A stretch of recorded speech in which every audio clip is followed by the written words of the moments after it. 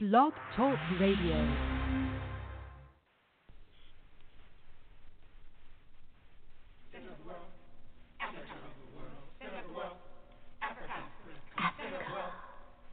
Center of the world. Latitude 0, longitude 0. Planned by the Creator. Cisanthropus was the first man found on the earth. That earth was the motherland, Africa. We know that without total understanding of what happened in the past, it would be difficult to relate to the future. We know that within the structure of the music, there should be a message, and the message should be truth. So now, we give you Africa, the center of the world.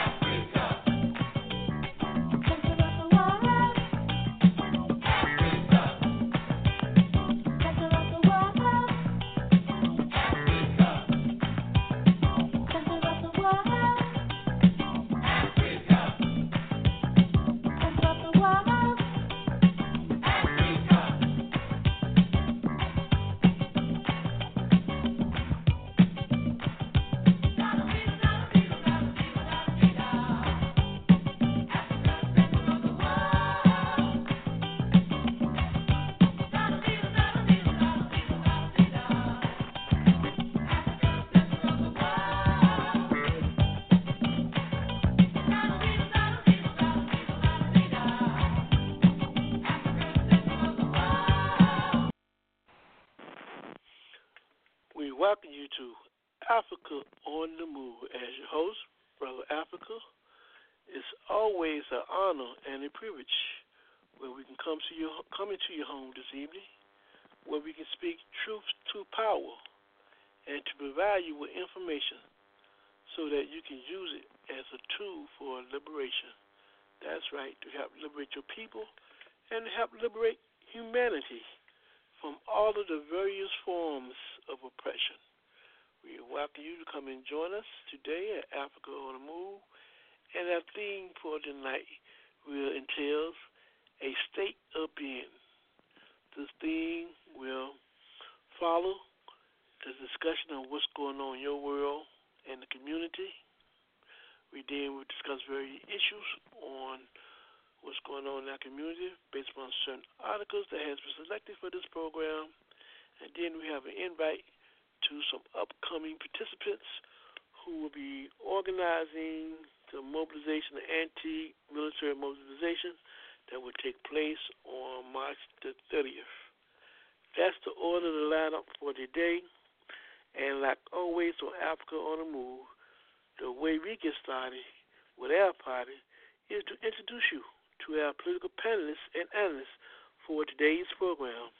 And right now, we'd like to welcome Brother Anthony to Africa on the Move. Welcome, Brother Anthony. Thanks for having me, Brother Africa. Revolutionary greetings to you, the fellow panelists, and the listening audience. My name is Anthony Williams. I'm an organizer for the All African People's Revolutionary Party, GC. Objective is Pan-Africanism, the total liberation and unification of Africa under scientific socialism. Welcome, Brother Anthony. Following Brother Anthony, we'd like to bring in next Brother Moses. We're happy to have you back, Brother Moses. Welcome to Africa on the Move.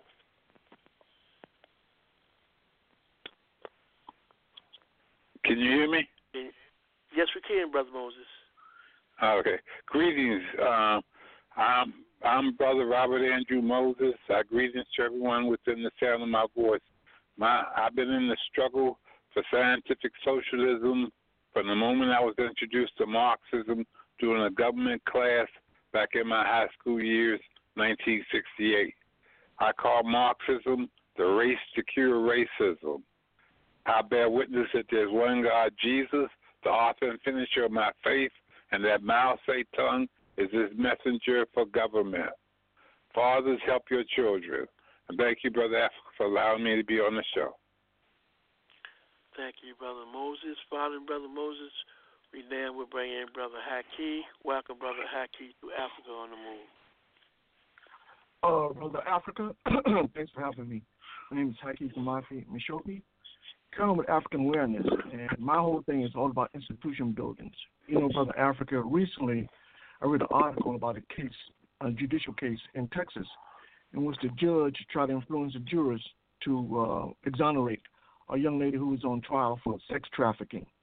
It's very interesting, you know, that even though this kind of corruption was exposed, the judicial body in Texas refused to censure or even fire his judge, you know, for the kind of outrageous acts in terms of his attempt to undermine justice. So, given that reality, we got to at some point conclude that, you know, irrespective of class, when we talk about the kind of hostility toward people, is very, very prevalent among those who have got a lot of power. And so, therefore, we got to begin to understand at some point, you know, that it's coming upon us to create institutions in terms of not only educating our children, but also in terms of just being able to protect ourselves against a very powerful onslaught who don't necessarily have justice in mind in terms of how the society is organized. So this case sort of underscores why it's so important in terms of having institutions to combat the situation that we find ourselves currently confronted with. So having said that, Brother Africa, I just want to thank you for having me on the show, and let's have a good show. Okay, following Brother Haki, we'd like to bring in and welcome Brother Jabari. Brother Jabari, welcome to Africa on the Move. Peace, everybody. Brother Jabari, resident researcher. As usual, I'm grateful for the opportunity to be a part of the program, and I look forward to conscious discussion with my fellow panelists and the listening audience. Peace. All right, let's get started with this party, panelists. As always, there are so many things going on in our world and community. We'd like to hear from you. Share with our listening audience. Start with you, Brother Anthony. What's going on in your world in the community? Okay, a couple of issues of concern. Recently, I read an article last week about this brother who was found dead, rolled up in a mat with some of his organs missing. And this has been overshadowed, unfortunately, by the controversy over various African celebrities, alleged misconduct with women and youth, such as Michael Jackson, R. Kelly, and others. Also, I read an article where a lot of the African men that provided the leadership for the revolt that took place in Ferguson over the Michael Brown murder have been found dead under very mysterious circumstances, such as either suicides or being burned inside vehicles. And there has been hardly any coverage in the mainstream media regarding this, which speaks to the need for us to be organized so that we're aware of what's going on in our community and better protect ourselves. Brother Anthony, the beat goes on, huh? I hear you. Let's Brother move on Africa. to... Yes, go ahead, Brother Bobby. Can I just respond to one of Brother Anthony's points real briefly? Yes, you may. In regards to what seemed like something that could have been a eugenics-based episode in terms of the brother rolled up in a mat, you know, in Florida, not that long ago, there was a similar scenario that briefly in certain news outlets, something like this happened. And I don't know how many people have seen it, but that's one of the key things that's at the focal point of the new movie, Us, by the same person that did Get Out. The movie talks about how there may be cloning and organ stealing type of scenarios that are going on, especially with men of color, because as Get Out shows you, there's definitely a lot of value in terms of how strong genetically our organs are and how they use those to better the living conditions for certain people who have certain ailments. So it's interesting that this happened to this young man that was at the prime of his life as a teenager, all these valuable organs that all of a sudden goes up missing. And we know by and large who what they look like in terms of the people that normally engage in this type of phenomenon. And to add to your point, Jabari, there's been an ongoing awareness around the scientific community, the function and the importance of melanin. And the more melanin you have, the more creative the body can be in terms of resisting things, creating things, what have you. And they know that this issue of melanin, we know that majority melanin people that have the most melanin as human beings come from people with a darker hue or darker skin. So they're trying to really figure out how not only to better understand it, but how to use it to prolong their life and make their bodies become more efficient in terms of maybe dealing with farm particles that may enter their body and cause them to catch certain diseases and stuff. So there's a lot going on in terms of this whole question, still trying to understand the human body, understand the nature of how it functions and how it relates to various different species. So it's interesting. Okay, next we go to Brother Haki. Brother Haki, what's going on in your world in the community? Yeah, well, a couple of things real quickly. First, let me just mention African American Association. We're doing a travel road to liberation and freedom to Cuba. We'll be going to Guantanamo, Santiago de Cuba, and Havana. And the trip takes place July 24th to July 31st. For more information, we ask people to contact us at 202-714-9435 or email us at African Awareness Association, all one word, 2 @gmail.com. That's African Awareness Association, 2 @gmail.com. We encourage people to go to see first for themselves the marvel that is known as Cuba in terms of its ability in terms of not only get things done economically under very suppressive conditions, but to actually create conditions in which the people actually excel despite the kind of blockade, the kind of criminal activity engaged by Western states, particularly U.S., in terms of preventing people from self-actualizing. So we encourage people to go to Cuba and see firsthand what the Cubans are doing, what we can implement in this country in terms of the survival of our people, in terms of being able to successfully engage these very destructive systems that are geared toward destruction of African people. Now the second thing, Brother Africa, is that in line with something that Brother Anthony and Brother Jabari talks about, and that is the whole surveillance of journalists. One of the things that's very, very prevalent in society is a real desire among those in positions of power to ensure that the masses of people don't have access to information. It's ironic in the context of democracy that you have a situation in which you don't want your citizenry to have access to information.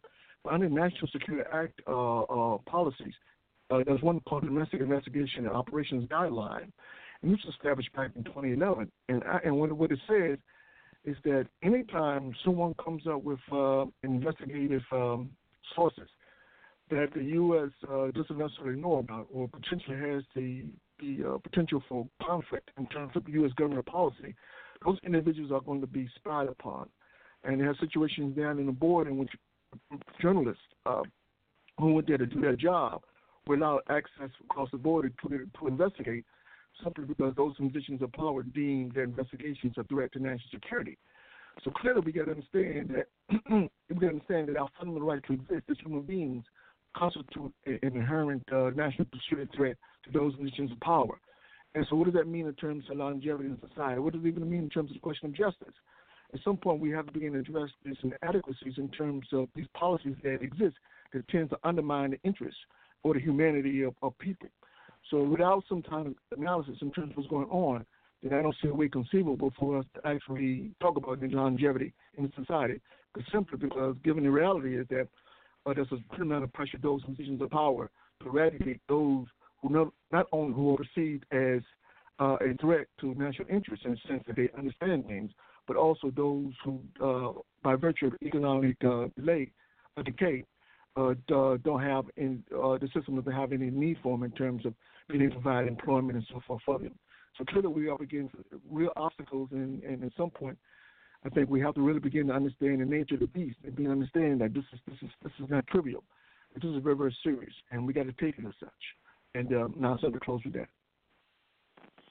Thank you, Brother Hakeem. Brother Jabari, coming back to you, what's going on in your world in the community?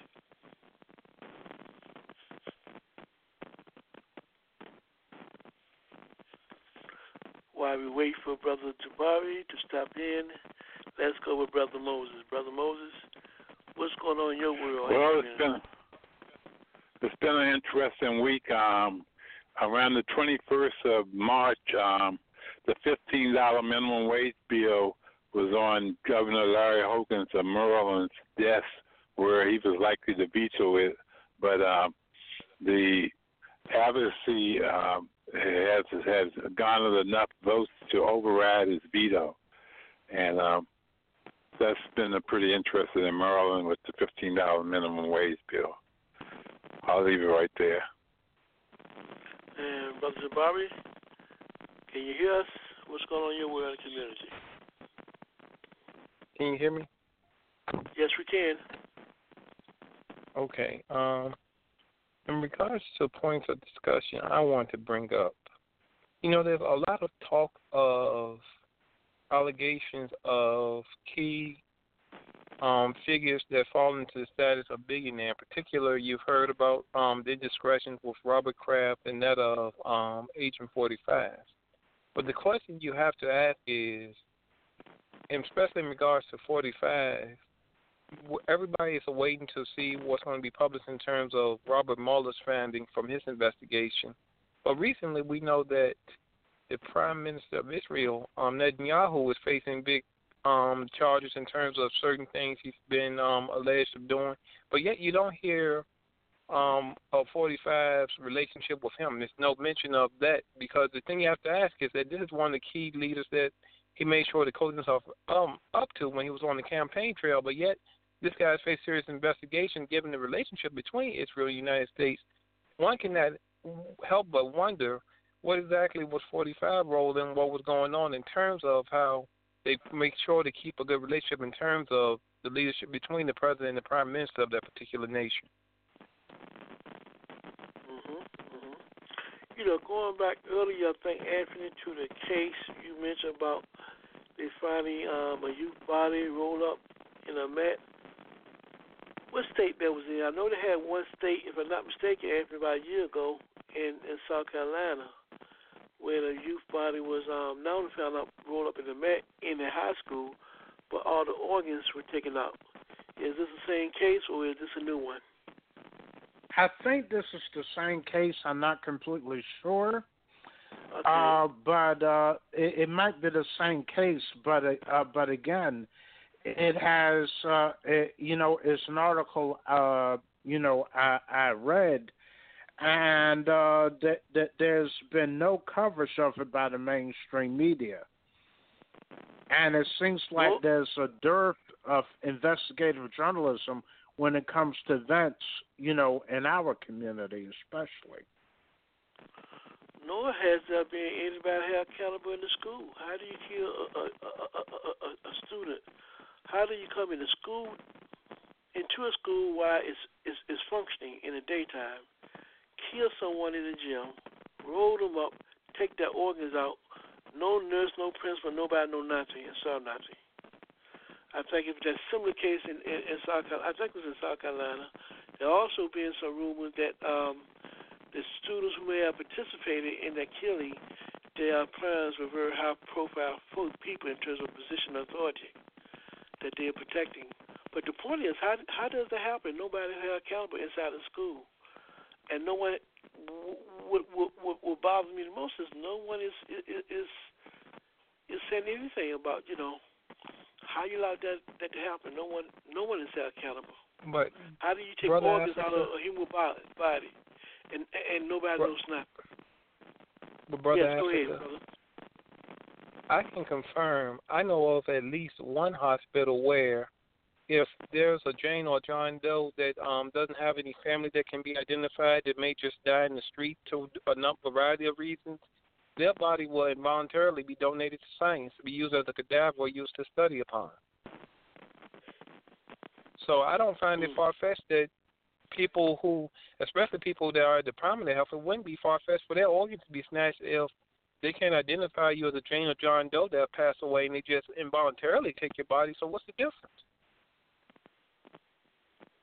And this is already happening anyway. So that's the thing. It's a trend. It can be a blip. When you look at the fact that this happened in sanction, it's not like people don't know that doesn't happen, but that's how a lot of these medical schools get the body, the specimen that students study. People who can't be identified, so they just take the body. The panelists, what's your take on the narrative of Mueller and his investigation case of possible collusion between Donald Trump and the country of Russia? What do y'all make out how it is being played out so far? As of today, they say his conclusion there's no collusion. He's not guilty of anything, but at the same time, he allowed his assistant attorney general and another high legal authority to make that final decision, even though he did all the work in terms of investigation. But what do y'all make of that phenomenon? Of course, they are not planning on getting all the information to the public. What do y'all make of that? Clearly, go ahead. Clearly, this was Jabari. Go ahead, Jabari. Clearly, this was a publicity stunt. Can you hear me? Yes, we can. Can you all hear me? Okay. Yes, clearly, we can. Clearly, this was a publicity stunt. If this is going to be the result of the finding, because I say a publicity stunt because of all the shadowy connections that this individual have, and he even had connections to an organized sex trafficking ring. This is what you're going to look into his dealings about. Of all things, something that someone made up that was an ongoing soap opera. So clearly, it was a publicity stunt that was a weapon of mass distraction because people were so caught up in what's going to come out and what's not going to come out when there's still big issues when you look at it in terms of Agent 45 and the kind of people he's involved with, because never have you seen anything recent like this where when you look at the people in his cabinet, especially, all of them have this dubious history in one way or another in terms of decisions made or policies they advocate. So the question is, why aren't you going out there for the policy they advocate versus making up some false narrative about why an election went the way it did, when really, if you're going to talk about collusion, why did the Democratic Party went against one of their candidates to find the least favorable one? And that's what ruined the election for them. Yeah, well, to make a distinction between collusion and communications, and I have no faith in the Mueller investigation. I don't think they're going to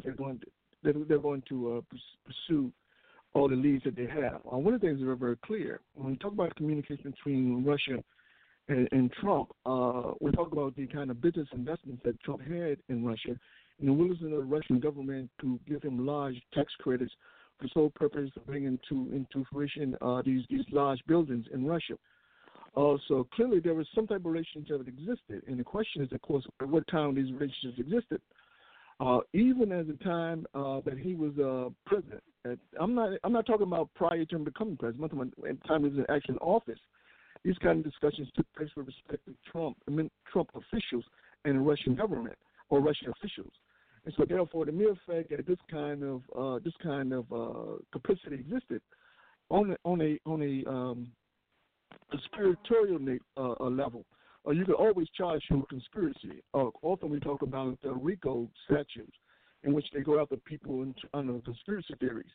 Well, if in fact you're really content in terms of getting this guy for a criminal offense, you can get him on RICO. You can get him on conspiratorial facts. But I don't think they're particularly interested in that reality. As recently as information came out of the fact that he actually was aware that supposedly that the Russian intelligence tapped into the DNC computers and that they held information on Hillary Clinton, what they were going to use in terms of helping Trump's candidacy. Well, if in fact this is true and the information bear is out, and the question is why don't you pursue charges? Because still what he did was clearly unethical. It was criminal. In terms of high crimes and misdemeanors, clearly it was criminal. But I don't think they have a real compelling interest in terms of actually going up against convicting the Orange Menace. Because I think one of the things they recently they've been talking about, their concern, is if they go after the Red Menace, the Orange Menace, there may be some type of retaliation by his forces, his right-wing forces in America, in terms of kicking off a civil war. And so therefore they're giving the inferences that if they go after him, then they'll kick off a civil war. So therefore it's best to just let him continue to stay in power. So clearly I have no confidence whatsoever in terms of the Mueller report. Anyone else want to take a stab at that? If not, let's just do a little discussion on what did y'all make of this narrative of Sia attacking Michael Jackson and his legacy in terms of becoming being involved in molesting young children. Particularly, there have been recently a documentary that Oprah Winfrey has produced, and it has created a lot of discussion in our community around the whole issue of why are they still trying to discredit and attack Michael, why she took on this role, and what it really means in the context of the overall scheme of African people here and abroad. The whole question of how they deal with this whole so-called illusion of messing with children when he has already been proven, even by the so-called FBI, none of the allegations has ever happened. I'd like to get your take on that phenomenon. This smells of opportunism, and also a chance to make money on the part of the youth that are making those accusations, and as far as Oprah's concerned, it's a chance to make money at the expense of smearing the image of this African artist. And I say that because this comes up years after it allegedly took place, and after the brother's been dead for a while. For years, and and therefore is not in a position to defend himself, and it's almost like he's being tried twice, for the same set of allegations. You know what? One of the things we have to keep in mind when we talk about these kind of investigations. One of the things that the people in positions of power have a long memory, and they don't forget. In the case of, let's say, Bill Cosby was one of those individuals who, when he first became recognized, he did this film called Black History: Lost, Stolen, or Strayed, and he talked about in terms of how Black history was co-opted, how it was stolen, people got credit for Black history, and he talked about it in the film, and so that was unprecedented, and that was back in the 70s, and so that was unprecedented. And there were a lot of people who didn't particularly like that. And so when he attempted to purchase the NBC television network, he was rebuffed In other words, because they want to let him know that what he did in terms of educating people in terms of the importance in terms of African history, that he did a no-no, and so therefore he would be punished. So they didn't allow him to purchase the NBC network, even though he had the money. In the case of Michael Jackson, one of the things about Michael Jackson, love him or not, he did a great deal in terms of advancing, black causes in the society. He really did. He used his money, and he didn't necessarily talk about it, but he did a lot of good things for African people in terms of investments. And so you got to take his head off to him. That's not a favorable thing. Also, Michael took on the status quo, which is a situation where Michael actually brought the Beatles catalog, was unprecedented. That's something that simply, historically, African people simply don't do. They simply didn't allow you to buy that. That's simply too much money. There's too much wealth involved in those catalogs. He was able to purchase the Beatles catalog along with his own. And clearly that we're talking about dollars and cents. So the people in positions of power are not comfortable with the idea of this African man making all of that money, having access to all that money. So clearly he was an enemy. And so therefore those positions of power never forget to say that what he did, that he set a precedent, and they don't like that. And so therefore they can come at him. So the mere fact that even more locally, when you look at Jamil Al-Amin in Atlanta, Georgia, in terms of his formerly as H. Rap Brown, you look at the kind of commitment he made to the aspirations of African people in society. Some 30 years later, they come after him with a bogus charge in terms of some crime that he didn't even commit, because those positions of power have long memories. So what they do, or anything they have to do in terms of undermining the collective consciousness of African people, in other words, anything they can do in terms of destroying the legacy of African people, symbolized by particular individuals, they're going to do it. So this is the thing that we've got to understand. So we talk about Michael Jackson, and then we talk about, many years later, then you talk about something, let's retry Michael Jackson again. And the question is, of course, why did Oprah do that? I mean, there's stuff to be served by that. In fact, he was found, not guilty, by a jury of his peers. The FBI exonerated him. He did everything. He played by the rules of the game. The people who supposedly were victimized had the opportunity, during the interim, to come forward and say, listen, this is what he did. Well, now that he's dead, everybody comes forward. It's sort of similar to what happened to Bill Cosby. All of a sudden now everybody comes forward because there's a payday involved. And so there's an incentive in terms of to embellish, to say things that didn't actually happen. I don't know if the brother was a pedophile or not. But all I know is that, in terms of jurisprudence, when you have a situation where people are trying to include and they're exonerated, then, you respect that decision. So I think the mere fact that they continue to grow up brothers with positions of power speaks volumes in terms of the long memory of those in positions of power in society and their unwillingness to forgive. And so I think that those Africans in society who are fortunate enough to obtain status, who have opportunity to make money, they become prime targets, because in destroying them, you essentially destroy people, because you eliminate an example for young African children to aspire to. So I suspect there's a foul play in terms of the motivation behind this investigation of Michael Jackson. Well, one of the things I found out as I began to look at this issue, how they dealt with this particular phenomenon of trying to accuse Michael of doing something that he never did, was that the major networks that were at Oprah Winfrey, they all had agreement to interview Michael Jackson's niece, his niece. I was trying to think of her first name. It was the oldest son. Who was the oldest son? Jackie. It was his daughter.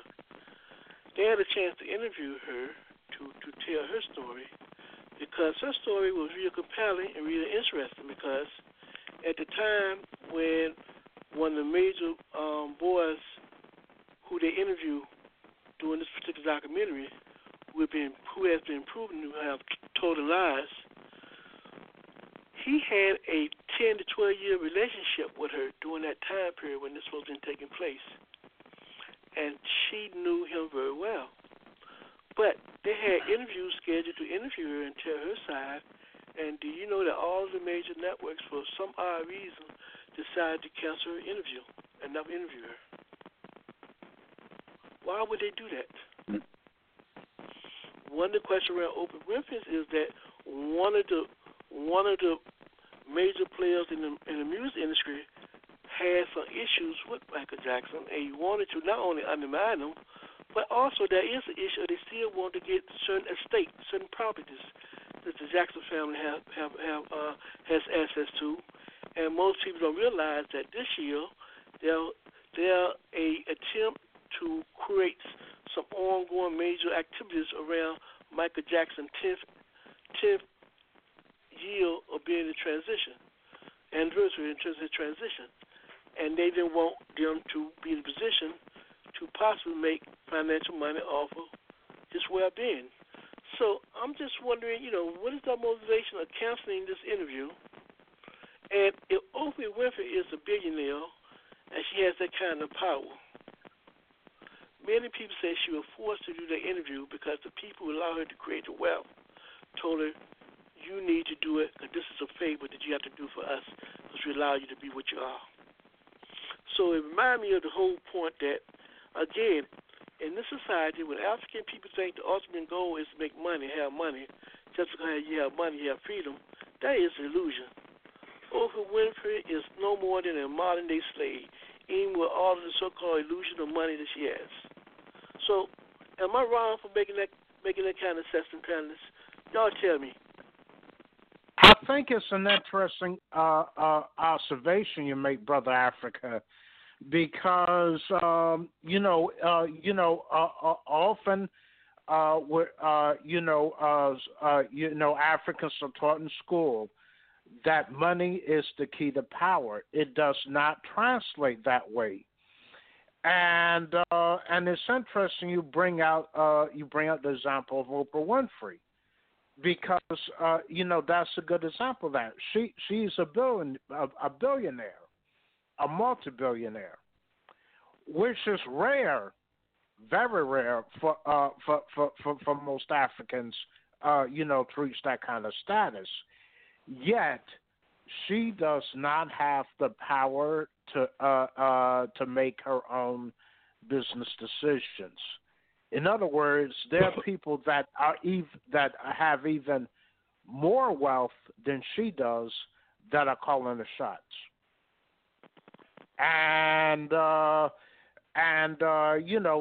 There's some Africans who believe that you have to play the game to be successful, but it seems as if once Africans figure out how to play the game, the ruling class changes the rules of the game.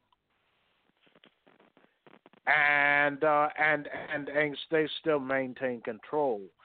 So that I think the big lesson is that no matter how much money you accumulate or how much visibility you accumulate, that does not translate into power. It brings us to that old argument, that old adage, economics versus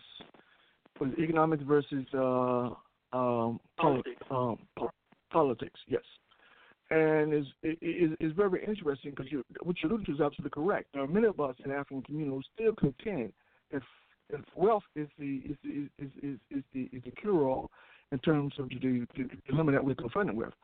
So as Oprah Winfrey underscores, you can have all the wealth in the world, and as Brother Anthony articulated, you can have all the wealth in the world, but if you don't have enough wealth to compete against or with more wealth, then the question in terms of final say-so lies with those who have the most wealth. And so in the final analysis, when you talk about power, then you got to conclude that you don't have as much power as you think you have, or the power that you do have is negligible, in which those who want to undermine the power could do so at any time. So powers come from an understanding. So power really comes from an understanding. And that's what our community is fundamentally lacking, is an understanding. See, that understanding makes it possible for us to create that frame of reference, that frame of thought, and make it possible for us to work together to survive any situation, because we understand what we have to do in terms of challenges. So when we talk strategically or tactically, then it's not a leap in terms of understanding, because we basically we have a fundamental understanding in terms of which society is organized, and so therefore the power is going to come from us understanding how that society is organized and what we got to do in terms of engaging in society, for our own self-interest. But clearly, all the money in the world is not the solution. And I can recall Robert Johnson when he sold BET. He got a lot of money, okay? But of course, in the process of selling BET, what he did was undermine the aspiration and interest of a whole generation of African people in America. And so therefore, on some level, he may think that he gained on another, on a much more larger, more systematic level. He essentially screwed a lot of African people. And of course, at some point, I read an article where he actually thinks about that from time to time. But at the time, he was blinded by the money and thinking that the money was going to make him somebody, only to find out that you got the money. You know what? You still got the same problems that you had even before you had the money. So clearly, this question in terms of politics versus economics is still one of these kind of schisms that exist in the community, in which we have to have these discussions in terms of bringing to the head, what is more correct in terms of our understanding of the world. Because without a clear understanding in terms of which way forward, then we continue to make the same mistakes, bad mistakes, over and over again, and not understand why the result is the same. So we have to resolve that contradiction around the question of politics versus economics. Panelists, also this case looking at Oprah Winfrey and this allegation against Michael Jackson make me think about the issue around the question of we need to have a better understanding and the concept of exactly what is power. And this question of power for an individual versus the power of a group. Now, I'm saying if your group is not in power, then I don't think you can have no power as an individual. Because ultimately, power comes from the group. And you are treated according to the relationship of the group that you represent and the power that it has. This is why they do certain things to certain people and don't do it to other people in terms of how they perceive them and what they represent. And I think we continue to miss the point. Our struggle should be about empowerment and having the group free and in power, not an individual. Hell, we can see today, if you can take the wealth and money from nations, if right now they can go and say, I'm going to take your oil, I'm going to take your gold, Libya, I'm going to take your oil, your gold, your bauxite, Venezuela. If they can just outright take gold, money, wealth from nations all around the world, what make you think you're free to do as you want to do because you have a few dollars? When are we going to learn a lesson? I think the big problem is that we're not taught. Just go ahead, Anthony. No, I was going to say that we're not taught that money is a medium of exchange only. And that's why it's called correctly currency. The purpose of currency is the ability to make exchanges. Power comes from the control of resources. And Africans are powerless throughout the world because Africans are not in control of Africa's resources. Someone else is in control of Africa's resources tonight. And as a consequence of that, Africans throughout the world are powerless and disrespected everywhere. And one of Kwame Ture's many lessons was that visibility does not correspond to power. You can have all the visibility you want. That does not mean you have any power whatsoever. Yeah, well, Go ahead, Brother Haki. Okay, yeah. Well, there's, one of the things is that, we've been so programmed, we've been so conditioned to believe, that how we equate wealth with power. And one of the things to start with Brother Anthony is saying, when we talk about currency, I think it's important to understand is the means of establishing value. The problem is that when we talk about value in the context of capitalism, a lot of times that value sort of distorts reality, or it distorts what it means to be a human being in society. So anytime you equate money in terms of worth, then you fundamentally have a problem. So to the extent that African people keep valuing money as an extension of their worth, and by extension, what you're saying, if you don't have money, you're nobody. And this stuff gets internalized. And this is the problem in our people. They continue to believe in today. So you got a young brother, young sister on the street, drug slinging, doing the will of those in power. Well, first of all, they're not aware that what they're doing is furthering the interests of people in power. In their mind, they think they're making money. But the value system that you internalize underscores just the kind of the chaos, the kind of destruction, the kind of hopelessness, that's endemic in the community, which ultimately leads to the destruction of not only you or your community, but your parents as well. And so, therefore, this value system is something that we have to begin to grasp. I'm not making a religious argument because I don't think that religion is the answer in terms of people understanding who they are as human beings. I think people have to have a fundamental understanding of who they are. It has to be based upon history. And understanding the history, then you understand your worth. If you don't understand the history, then when someone comes along and says, well, I got something to give you worth, which is $1, then they say, well, okay, I'll take it because that makes me somebody. Not understanding that money translates into nothing. It doesn't mean a damn thing in terms of who you are, defining who you are, or the expressions or the desires of humanity generally. All it does is give the illusion that, in fact, that you're somebody. And so we have to quit succumbing to that illusion that we're somebody based upon how much money we make, how much access we have to money, and understand that we're talking about true power, Brother Africa, as you alluded to, then we got to talk about the group. This is why we tell brothers and sisters, okay, it's fine. It's fine to raise money for certain endeavors, to help out people. That's fine. There's no problem with that. But if that's your only endeavor is to raise money, then you got to understand fundamentally that what you're saying is that the strategy that you impose is limited. You can't empower the masses of African people. If we can't impose the masses of African people, then we can't seriously talk about power. This is the important point that we keep trying to get across. But I think people have to, particularly African people, they have working class people as well, they have to understand the importance of history and understanding.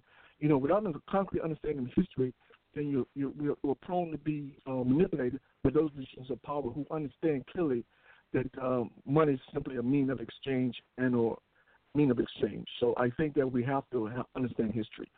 Anything short of that will continue to be deceived by those people in positions of power. It's that simple. And when we talk about power, we can't talk about power in isolation of not being organized. Only organized people that can have power. That's how power arrives. It's not being disjointed and not functioning as an individual.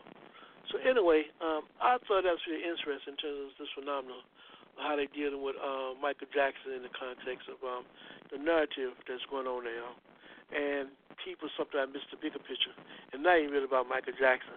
Again, it's a psychological warfare that's going on against African peoples throughout the world when they attack one of us and they have the means to define and dictate how they want us to be viewed by the rest of the world from their interest and their perspective.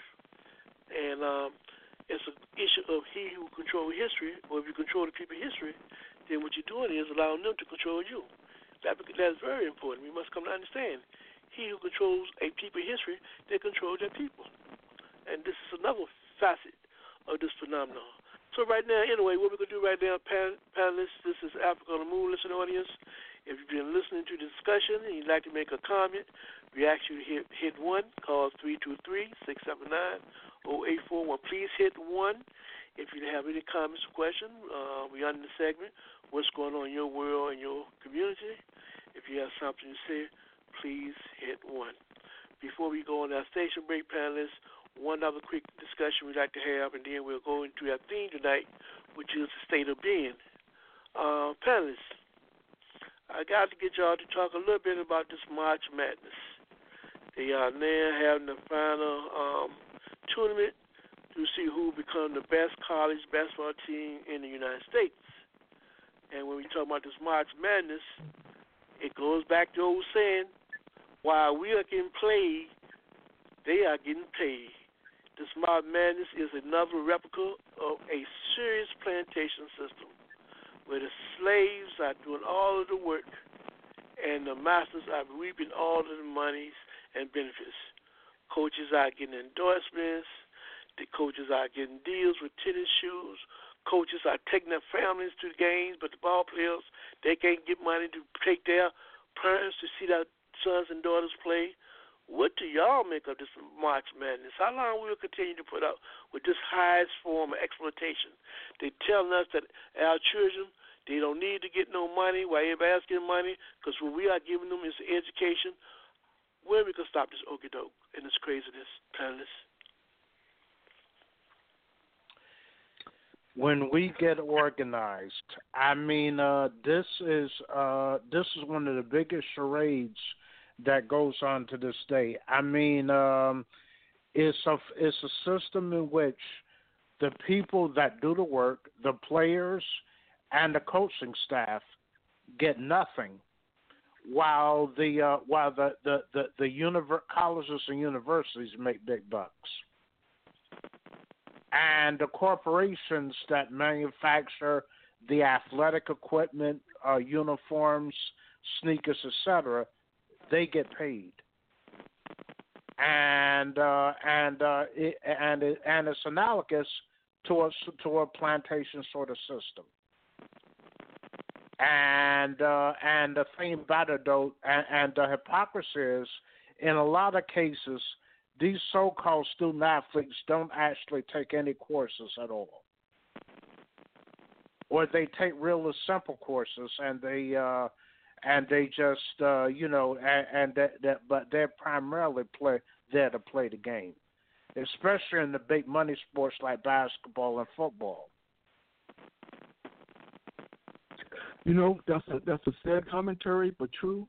I know that a lot of universities, particularly in the South, when you get those brothers in there, to play sports, make the school billions upon billions of dollars, and these brothers and sisters leave the university, particularly brothers who leave the universities can't read and write. So clearly, there's a great deal of exploitation going on, but ultimately the responsibility, I think, lies with the athletes. They must unionize. They don't have a choice. I mean, the kind of billions of dollars are going to the institutions and everybody getting paid except them, they're the ones who are dealing with the pain, the aches of terms of playing, sports. And so, therefore, it's only fair that they be compensated for that. Now, many people take the position, well, they got scholarships, and so, they're already paid. Those scholarships don't come close to adequate compensation when we compare it to the billions of dollars they're bringing in, to the university. And you're absolutely correct. And one of the sad ironies is that when we talk about these coaches are making millions of dollars a year, tens of millions of dollars a year, living the alcohol, living to old age. And a lot of these guys are leaving these sports with all kinds of physical ailments. And it's just unfortunate. But I think at some point there was a brother at the University of Tennessee, I believe he was from, and he tried to unionize. He tried to get the athletes to unionize, college sports. There was no attraction, because one of the reasons why there was no attraction is because the media wouldn't touch it at all. There was a sports writer. He's a white fellow. I think his name is Zinke, something I pronounce it. Anyway, I think that boy O'Bannon from UCLA, he's one of those who tried to raise the issue that athletes at universities should have a union and get unionized. And he has some legitimate points, of course, undermine him. But go ahead. Yeah, that's good that you got a number of people in college ranks who come out and say, listen, those exploitations got to come to the end. We have to unionize. But ultimately, it's up to the athletes. And unfortunately, what Anthony's saying is very, very true. A lot of the brothers who play in these sports, making all these money for the universities, are ill-equipped to even raise that argument, because, number one, they're not even aware that the possibility of unionization is a possibility. And secondly, because they're there to play sports and not to get education. And I don't want to generalize, but you got some brothers who are very bright. I mean, you got a brother at the University of Florida who came out as a, pre-med. I mean, brothers brilliant. You got brothers who come out of college playing football, computer programmers. I mean, brilliant brothers. I mean, brilliant. You know what I mean? You have that. You have brothers coming out going to law school. I mean, you have that. But unfortunately, disproportionately, you got a lot of brothers who are there to become professional athletes. And so therefore, their desire is not necessarily an academic one, but to pursue, sports to make big dollars. So I think that it's incumbent upon the athletes themselves to say, listen, this exploitation has got to stop. But I think what we can do in the community is facilitate that discussion in terms of why unions are necessary and to put an end to this exploitation, because clearly this exploitation, of African people is a long history in America, and it has to come to an end. But it won't come to an end unless you have participation of athletes who are, in fact, exploited. Okay, let's take this caller who has been waiting so patiently. We're going to bring in caller 4727. Caller 4727. Welcome to Africa on the Move. Your question or comment, please. What's up, y'all? I wanted to comment on the Trump thing, but I'll go to this student athlete thing first. First thing, look up the term student athlete. Like, this was something that they came up with because they knew the system that they were designing was basically, this is a sharecropping system. Basically, the value that you provide is never compensated, and everybody else eats off it. So it's not just the coach, who is usually the highest paid state employee when you're talking about these big universities. It's also the board. You're also talking about alumni donating because the team did, X, Y, and Z last year. Everybody eating out of this trough, it goes all the way down to the local bar where, the University of Georgia is playing this week, so the wait staff is fighting over who's going to work that shift because everybody else makes money except the people who are producing the money, which is the athletes. And the non-revenue sports, they pay for those too. So basketball and football have a minor league system where you could, pursue your athletic endeavors and not have to, deal with school if that wasn't your thing. They pay for golf, tennis, all the other non-revenue sports to fly across the nation and play in stadiums and have these deals and all this other stuff that they wouldn't be nowhere near close to getting if it wasn't for the athletes paying for everything. And that would be football and basketball, which would be the majority of us. But I don't think the onus is on them. The onus is on not only people at these colleges, but most of us adults to talk about what this system is and that it has to change because the student athlete is stuck in a bad power dynamic. If you master your craft well enough to get a D1 scholarship, more than likely you've taken, a little bit less academically as far as a heavy role. So you're getting put onto this campus to where you're not really prepared to handle an academic workload, but they're going to steer you into classes to keep you eligible. And, if they have to do some shady things to keep you eligible, they'll do that too.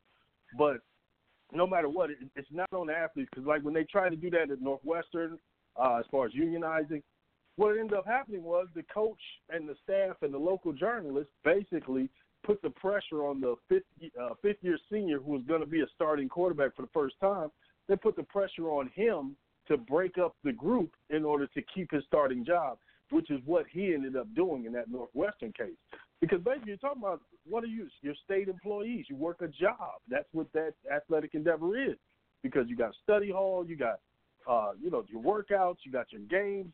All of your academic workload, the teachers are supposed to work with you on it, but to a degree, it's kind of understood how it's supposed to be played. They had a thing called Prop 48 years ago. If you didn't have a certain GPA, you couldn't play your first year until you were in good academic standing. Well, they figured out the loopholes in that, and now you never hear of anybody being Prop 48. You see what I'm saying? Because they know these kids are there to do what? Move merch, keep these billion-dollar TV deals going, like going on right now, and make everybody else wealthy. So yeah, overall, this is a corrupt, inhumane system, ultimately, man. And like I said, the best analogy I can think of is sharecropping for it. But, yeah, adults got to get on board. There's a lot of people talking about it now, though, who understand what it is. The lawsuit, for O'Bannon, he actually won, so people will be able to get money for their likeness now. But when they start making these arguments about, they get a scholarship, okay, well, pay the coaches in classes then. Pay them in scholarships then. Don't tell me,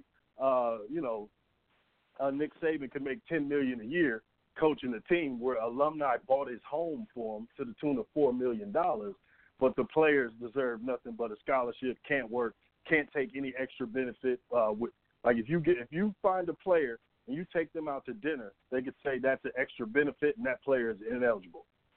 They can't have anything.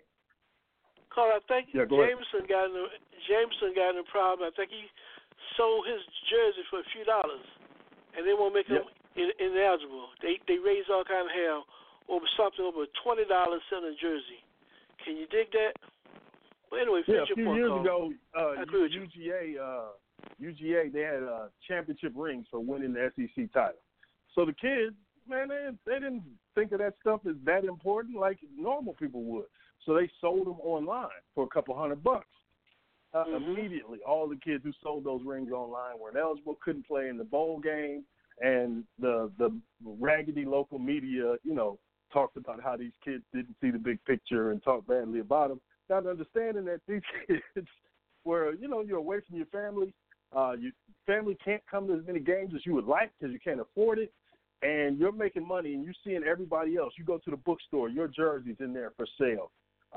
You walk around campus and you see these people. The new athletic building purchased last year, $7 million. All this is based off your sweat equity. New workout facility. You're flying across the country all of the time every week. These flights, all of that stuff is based on your sweat equity.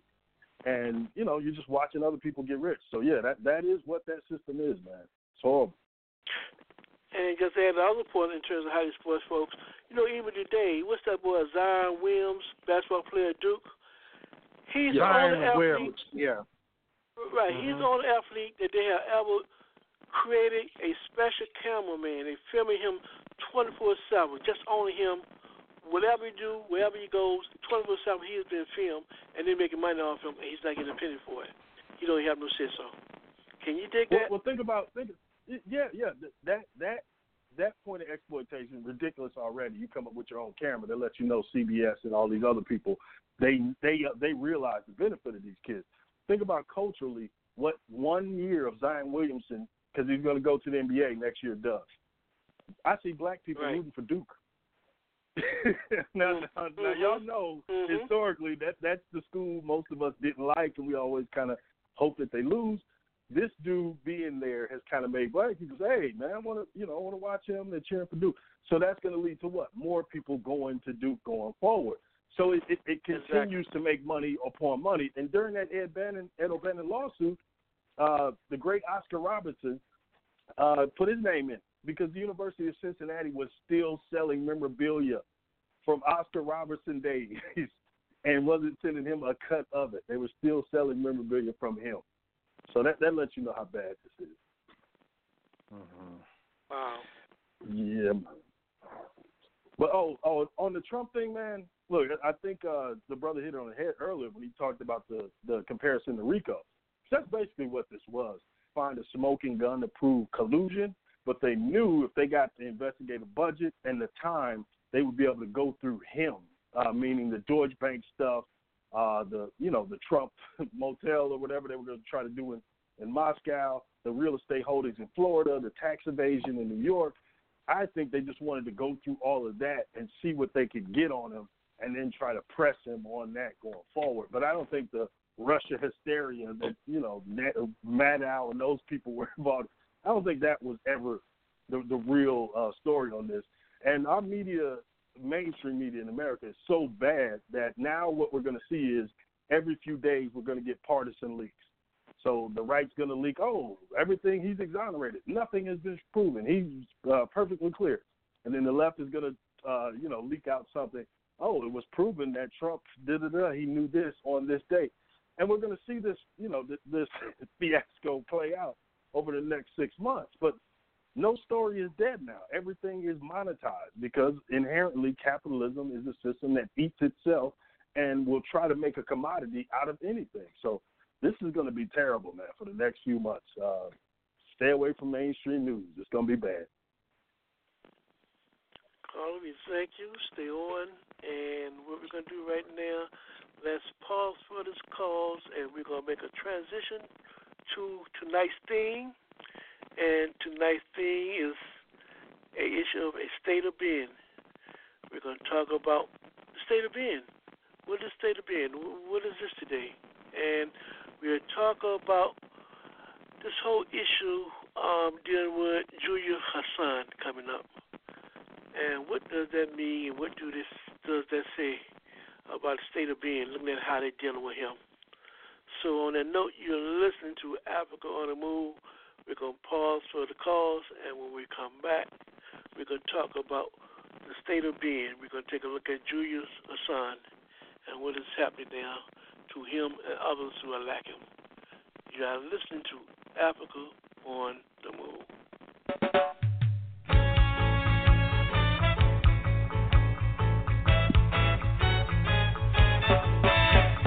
Buffalo soldier, dreaded like a wild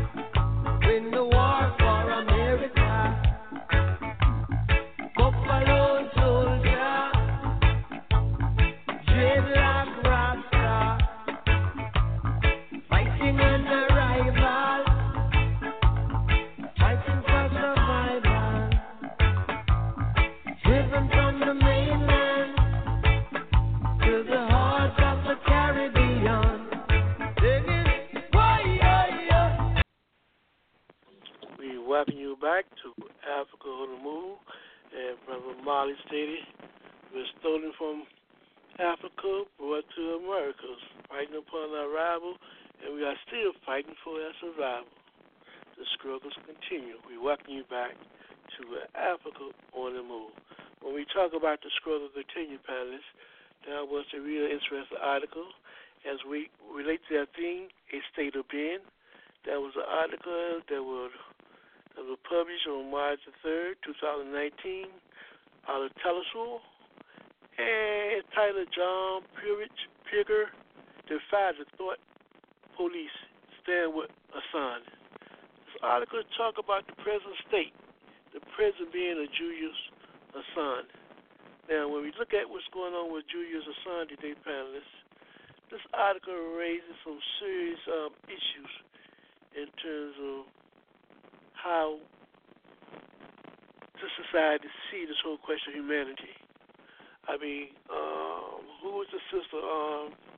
Was it Roberta Flatt, or who was the sister who wrote the song "Killing Me Softly"? Roberta Flatt. Roberta Flatt. When I read the article, I thought about that because if you really look at it, that is exactly seem like that's their intention is to kill this brother softly. Not only him, but what also comes to mind, I parallel with how they treat him and the conditions he's living under, and the conditions of Mumia Abu-Jamal and many other political prisoners. They are definitely killing our brothers and sisters softly without us being conscious of it. So, panelists, there are so many issues that I can raise in this particular article. But, Brother Haki, when we talk about Julius' son, one of the things is clear in this article. He committed no crime. There shouldn't be no reason why he should have to be held in the embassy, in the Ecuador embassy. Can't do anything. Can't even feel fresh air. and the state, his health is deteriorating. So they are killing him softly, Brother Haki. Speak to some of the contradictions that this article raised on your perspective, Brother Haki, why we should have great concern not only about how they treat Julius Hassan, but what that means for the rest of humanity and those who want to speak to the truth, write about the truth, and become real reporters. Yeah, well, before I even get into response to the question, Brother Africa, I think what's important to the audience to understand is that, there's a concept called agnotology. Now, agnotology is a science of deception. It's how you go about. So often, many times, you have a discussion, in particular Bill Maher, on his program. And he talks about the fact that why are Americans so stupid? Well, Americans are not biologically stupid. Americans are stupid because there's a system in place to ensure that not have access to information. It essentially controls the way people think, and controlling the way people think is easier, of course, to manipulate them. And so it's called agnotology. It's a science. So people should understand that. So when we talk about the attack of Julian Assange, it's in line with the agnotology. In other words, it's all about ensuring that this information doesn't get out, because the more people understand about U.S. foreign policy, the more they understand just how destructive, just how dangerous it is, not only for people around the world, but to citizens right inside America. So they had to criminalize, Julian Assange. Now, here's the thing. His organization, WikiLeaks, what it was known for was the people would provide information to WikiLeaks, information that wasn't widely disseminated. They would provide information, so the information get out to the general public, so people have access to information. So the mere fact that he's been operating for a while and nobody bothering him, then all of a sudden they have information pertaining to U.S. intelligence, and all of a sudden becomes the national security threat. What happened to national security threat when they talk about other information pertaining to what's going on in the world? Well, that wasn't an issue as far as America is concerned. So clearly this notion to silence him is all about the agnotology. It's all about making sure people don't have access to information. Now, earlier I talked about the Domestic Investigation and Operating Guidelines under NSA, the National Security Agency. Clearly, any journalist who independently seeks to convey information that is not palatable to those in positions of power, they run the risk of getting in trouble. Not only are their phones tapped, but they're followed and they're censored.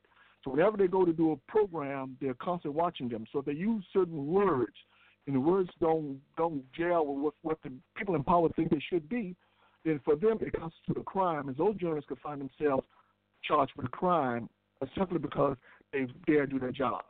So Julian Assange is just an example of this. And so when we talk about the fact that they got him in the Ecuador embassy like that, he can't leave, because one of the things we all understand is the British play a big role in terms of monitoring monitoring the embassy there.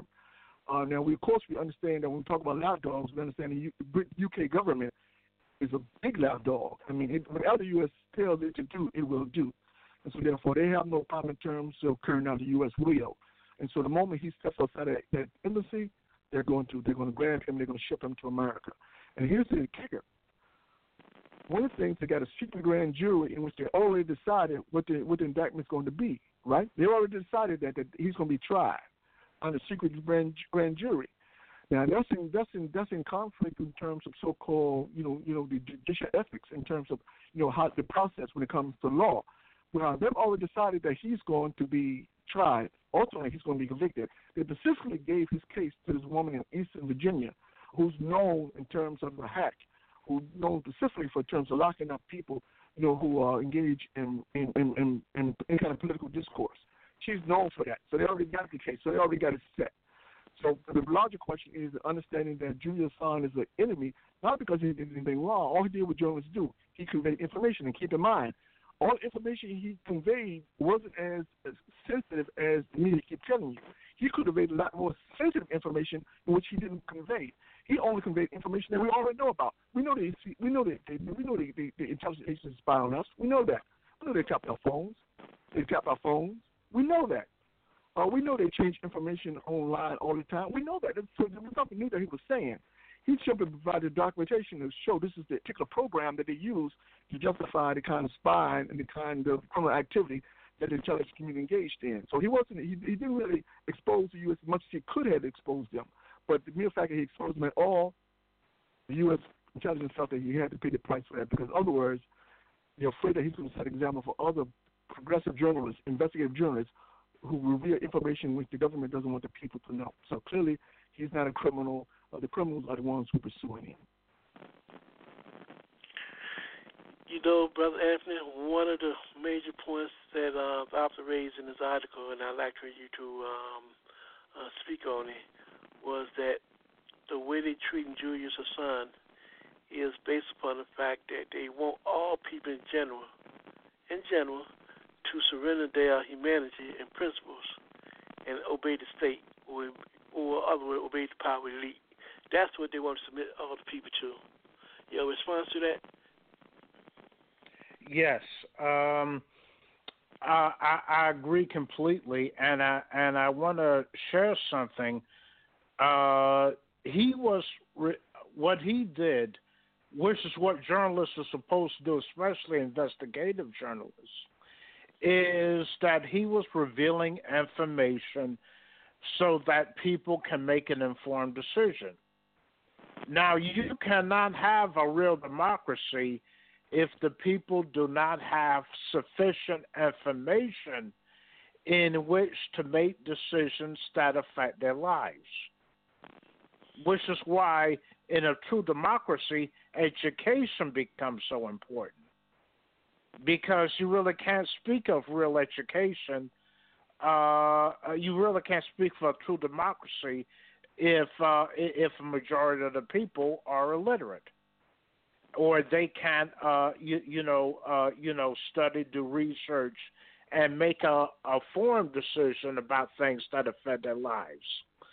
Now, one of the things that WikiLeaks revealed was that the British were expelling the indigenous people from Diego Garcia, and sending them into exile and poverty, while they gave Diego Garcia to the U.S. to use as a military base. And there have been countless stories about how much environmental damage that's been done to that area as a result of the military operations there. And also he revealed that the CIA can watch people through their iPhones. And that Clinton, took sums from money from Wall Street in order to give speeches to assure bankers that she would she would be their friend. So these are the things that the U.S. government doesn't want people to know, and that's why Assange is being persecuted.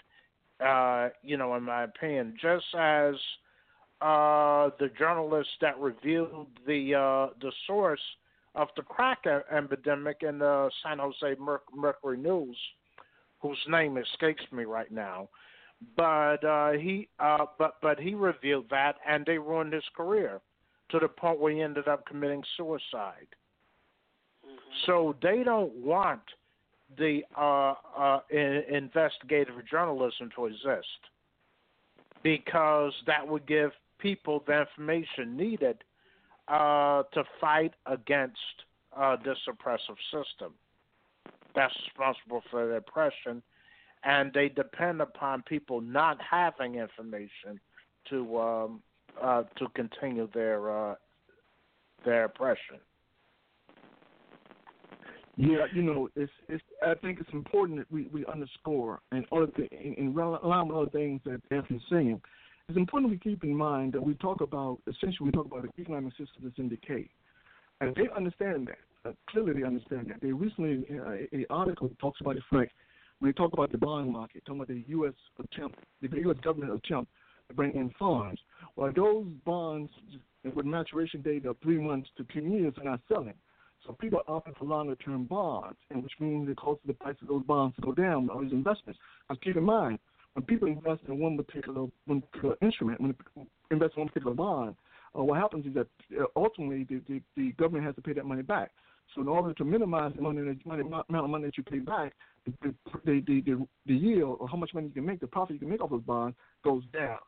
So the government finds itself in a very precarious situation in terms of being able to raise money. The central banks have for a long time been in pumping out money. Well, normally when you pump out money, it's designed to stimulate the economy, but that's not what's happening. What's happening is they pump out more money. What happens is fewer people have access to all that money they're pumping out. What they do, they invest it, they hide it, and so money doesn't go through the system, which means that the overall economy continues to decline, and they understand that. And one of the reasons why Trump passed his tax break of $1.7 trillion for his people, he understands that they're going to get as much money as they possibly can before this thing falls. And they understand that. They clearly understand that. And this is a phenomenon throughout the world. And so we talk about the massive poverty that exists throughout the world. There's a reason why poverty exists in the world. There's a reason why people have jobs. People don't have access to housing. People don't have access to health care. There's a reason why this stuff exists. It's not a fluke. This is all systemic. This is all part of a global system that we call capitalism. It's important we understand that. And because the brother who called in earlier talked about the fact that, the true nature of capitalism, he's absolutely correct. And because capitalism tends to reward, bad behavior, it tends to reward those who are in position to actually create policy, it means that as far as the aspirations and interests of the masses of folks, there are none. They don't give a damn about whether you're living or dying. Their concern is the bottom line. That's it, and they're getting that. But they're benefiting to the extent that it's destroying the very system in which they hope to prop up. So the real irony that exists in terms of capitalism. It's the insanity of capitalism. And this is what people have to understand. So when we look at a situation why knowledge is a threat, understand knowledge is a threat because they understand that the more people understand how the system operates, the more people conceivably have access to information, the more they begin to understand how this damn system works and why they have to fight it, why they got no damn choice but to fight it. And this is the big fear. And this is why anybody like Julian Assange who does say, I'm going to give this information to you and let you make your own decision. You say, oh, no, hell no, you can't do that. You can't expose us for who we are. You know, people begin to understand how this thing really works. We can't do that. Remember, I talked about entomology, and we talked about the science in terms of tricking people. The U.S. is the best in the world. It not only tricks its own citizens, it tricks people throughout the world. You got people out the world who think the U.S. is the best country in the world, who really believe that. And that's based solely on propaganda. So if they can deceive people around the world, hell yes, they can trick people right here in America who are exposed to propaganda 24 hours a day, 7 days a week, 365 days a year. And so when they say something that's outrageous, sometimes I lose it. Now, I shouldn't lose it. I should just understand the people exposing stupidity because they're being conditioned to do that. Sometimes I lose it because I realize implicit in this kind of stupidity that people articulate sometimes, it means the destruction about people, and that's what gets me sometimes. And I got to understand, that not to take yourself personal when people say things that are outrageous, and understand they're just articulating the ignorance that they're being programmed to articulate. But in any event, understand, Julian Assange is not the enemy. The enemy is capitalism, and people got to understand that clearly. If they don't, well, then they got to do more studying in terms of understanding that concretely. Okay, I'd like Jabari and Brother Moses to weigh in, and then we'll go back to our caller, 4727. Well, Brother Jabari and Brother Moses, I'd like for y'all to weigh in on this issue. One of the things came from this article I think people need to be aware of is that we got to make sure we understand the difference between form and essence. And I'm saying that in conjunction when you read this article, based upon that room that Julian Assange is staying in, they have created that like an isolation cell block. He has been isolated. His own lawyer cannot speak to him. He don't have access to feeling air like any normal human being. He don't have access to normal daylight. And what it does is it's basically destroying him physically. Now, what do y'all make of that, and what do y'all take from this article? Brother Jabari and then Brother Moses. Anytime I hear of a scenario like this, I think of how Stephen King once penned a quote saying that fiction is the truth wrapped inside the lie. And I think of this because one thing we can say we've noticed in terms of popular media, there have been a number of movies which people have come up with all kinds of devastating means of torturing people. And yet it's interesting, given the intelligence relationship with Hollywood, how a lot of these what were once fictional scenarios are being played out in real life. We've seen scenarios where people who were considered bad seed were in prisons, and they were basically put in a position where they were going to wither away into nothing. So we got to understand that there's nothing too low or nothing too sensitive that these people won't use to achieve their aims. And that's what we're seeing in terms of this kind of treatment, in terms of this severe form of isolation, where he doesn't even have access to those things he can use to fight his cause. They're trying to purposely put him in a weakened state because that will make it that much easier to just go ahead and put him away for good if he doesn't have any kind of way to reasonably form a defense. Because it's not about being fair. It's about using any means necessary for them to achieve their dubious aims. Brother Moses, your response? Yeah, well, we know that Assange is being persecuted because he did a public service in terms of WikiLeaks and the information that was put out by Chelsea Manning and Eric Snowden and various other people. They're trying to isolate him and cut him off from the rest of the world, and they want to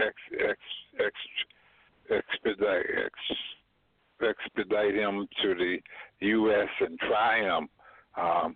Interesting enough, Trump was on the campaign trail. He was talking at one point. He was talking about how he loved WikiLeaks. And so, it's a question of opportunism, and there is no real standard of justice. It's just opportunism and a desire to persecute him for some trumped-up charges. And some Congress people have been calling for him, calling for his head, more or less. And so I don't know. WikiLeaks has done a service to the people in terms of the information that we were made available, and we have to defend Julian Assange. Thank you. You talk about standard of justice, we're going to come back to that. But let's go back to that caller 4727. Your response to what you have heard so far dealing with this issue of Julian Assange. Caller 4727. Yeah, I think everybody's hitting it on the head. The thing I would add is gatekeeping and how important that is to keep things the way that they are if you're the so-called elite in power in a society. So the things that cannot be printed, those are filtered through your gatekeeping system. That's why you see some media companies lose money every year or are never profitable, but somehow they keep rolling because the people who own those things know how important information is and limiting conversations is. So Washington Post or whatever, you got gatekeepers there. You submit your stuff as a journalist. They go over it. If you go too far into the halls of power, your story doesn't get run, and then eventually you learn what should be submitted and what should not be submitted. So when you start talking about these outliers, these new ways of conveying information, the Assanges, the WikiLeaks, or whoever, they can't control that. So immediately they try to make an example out of somebody who they feel goes too far and has posted something that should not be known. Well, you look at, formerly Bradley Manning, now Chelsea Manning. What the hell did they do to him for him to become who he is now? And I think they just locked him up now because they wanted him to speak against Assange and WikiLeaks or testify. There was some issue they had with him where they wanted him to be involved. He refused. Well, she refused, and they locked her up. So I think overall this comes down to power, trying to limit information, control how conversations are had. So if you don't know about this whole swath of information and you're having a conversation on their terms, it's just like when we talk to brothers and sisters about the global system that we're dealing with right now. If you don't know, if you haven't read, the typical stuff that most of us read when we were young and then added on and added on and added on, if you don't know any of that, then that stuff sounds crazy. So I think it's the same approach when you look at something like this, from Manning to WikiLeaks to them going after whistleblowers now, like period. They're prosecuting whistleblowers. So this goes into that. But yeah, this is an empire that's in decline, and I think we all can see it. And the more close it gets, the more authoritarian they'll become. So this is no surprise. Panelists, this article clearly reflects the reality when King made a statement, a threat of injustice anywhere is a threat of justice everywhere. And, I thought it was really interesting that it talks about the power of the U.S., the power of the U.S. in terms of where it can take other nationals and make them act and function on their behalf as if they are representing their interests and not the interests of their own citizenship. Panelists, can you speak to that phenomenon as relates to this article? Because it's proven he's not guilty of anything. He had not violated anything. The United Nations said all the rights that he's entitled to are privileged to him, but yet he can't have them because of the power of the U.S. But when you look at in Australia, their representatives, they refuse to do what is necessary to allow this man to function and live as a free man. Panelists, speak to that issue of U.S. and their influence and how they make other foreign nationals to acquiesce to their interests. Actually, this is something that Nkrumah alluded to in his book Neocolonialism, which is why he was so heavily criticized for it, because the U.S. being the number one superpower in the world, they can exert influence over other countries, and it's known as extraterritoriality, and they can actually make other nations follow U.S. dictates, and it does that primarily with Western Europe and Israel, and let's see, it forces other countries, to follow U.S. Guidelines and dictates, and you can see it all over Africa. And any country that refuses to do that, like Cuba, Venezuela, Nicaragua, Korea, then they're labeled as either dictatorships or evil countries, and that is something that's the danger of having a superpower like the U.S. being able to dictate to the world what their policy should be. And Assange is an example of that, because he has not committed any crimes in Australia or Britain. Also, there is the elephant in the room, Brother Africa, and that is that you ask this kind of cohesion that exists among the Western states. Well, we can't underscore the importance of transracial racism. I mean, that is a big factor in terms of their willingness to be complicit in U.S. crimes around the world.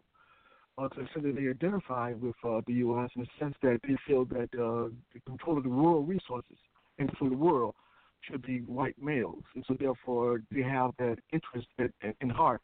So therefore, it's easy for them to go along with the U.S. dictates simply because they see this expression or manifestation of increased power for themselves as white men. I think also we have to keep in mind, when we talk about media control, there's been a large consolidation of the media. Is even from 1983. Keep in mind, back in 1983, it was like 50 corporations that controlled all media. Now today we just got six corporations: Time Warner, Walt Disney, Viacom, News Corp, which is owned by Robert Murdoch, NBC, Universal, CBS, Corp. They have relationships not only in terms of control of here in America, but they have relationships with other media centers around the world. They also have controlling interests in terms of a lot of investments in terms of medias around the world. And so therefore, media tend to be in lockstep in terms of whatever the U.S. puts out. In other words, if you're a politician and if you don't follow suit, if you don't do exactly what I say, if you're in Germany, you say, well, listen, I'm going to trade with Iran because I need it for my people. Well, their thing is to utilize the media to go after the leadership in Germany to punish them and make them fall in line. Now, unfortunately, Germany is strong enough to say, to hell with you, I'm going to do my thing because I got to take care of my people. And so Germany is strong enough. But Germany is exceptional. Most of Europe can't afford that because their economics are in dire strait. And so therefore they have to essentially give in to blackmail. And so therefore we got to say the control in terms of media, in terms of stability, in terms of not only setting people apart for be disenfranchised, but in fact create the perception that these people are somehow enemy to the people in their own countries in terms of advancement. So this is the how complex it is in terms of the U.S. control of the world. And so it's not hard to figure out, particularly when you talk about racism, why is it that these Western states keep on falling in line as opposed to say, listen, I'm not going to play that game because it's unjust, it's not fair, it's immoral. They fall in line simply because they feel it's in their interest to do so. So that's a big part of why they do what they do. So we can't underscore the role of media. Okay, panelists, we're going to have to stop right now. We will continue the discussion next week as we will continue part 2 on a state of being. And right now what we're going to do is we're going to pause for the calls. When we come back, we have a special guest, our brother Joe Lombardo. He will be on. We'll be talking about the National Anti-March Mobilization, No to NATO, No War on Venezuela, and Yes to Peace. Brother Joe had just came back from Venezuela. We will have his perspective and get a sense of what's going on in Venezuela. But more importantly, we want to talk a little bit about what can we expect for this weekend on March the 30th, the big rally in Washington, D.C., as well as they have the demonstration on April 4th. We'll talk about these upcoming events with Brother Joe Lombardo when we come back. We'll pause for these calls. You are listening to Africa on the Move. We'll be right back.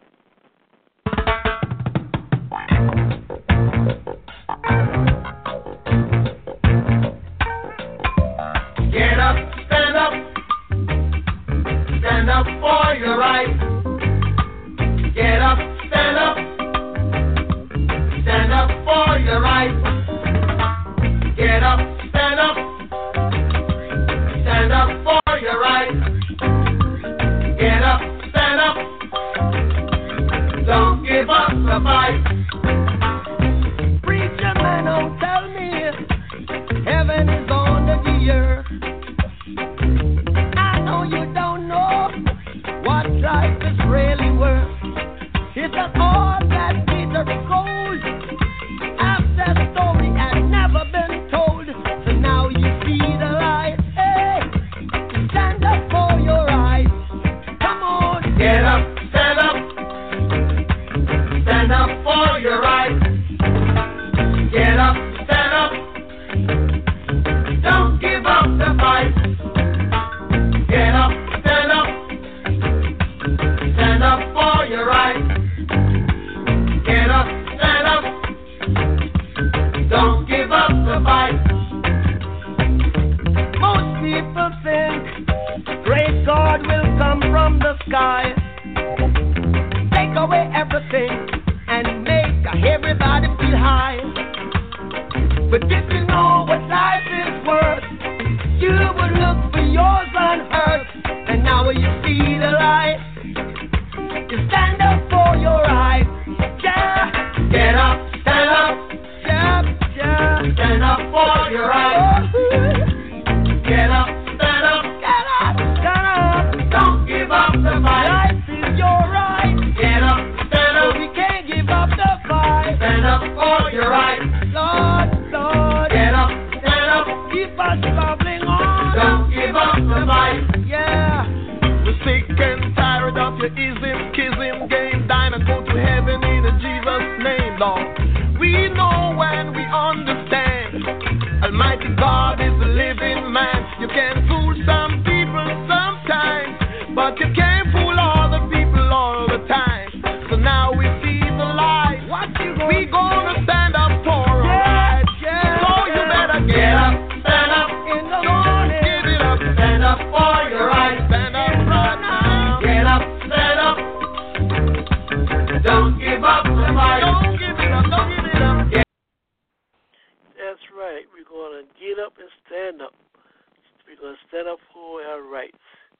You may fool the people some of the time, but you can't fool them all the time. We'd like to welcome our special guest, Joe Lombardo, to Africa on the Move. We just understand, Joe, you just came back from Venezuela. Now, we'd like to welcome you, and Brother Marley said you can fool the people some of the time, you can't fool them all the time. Now, based on being in Venezuela, can you tell people the reality? What's going on in Venezuela, Brother Joe? Well, the Venezuelans are having some problems, basically caused by the United States. The United States has imposed sanctions on the people of Venezuela. They include economic sanctions, so hundreds of billions of dollars of Venezuelan money, which is in foreign banks, has been frozen and they can't get access to it. The sanctions take on many, many other areas, such as they can't get medicine into the country, which is really a crime against humanity. Some countries, such as Russia and India and others, are helping them out with some of this stuff, but it severely limits the supplies that they need.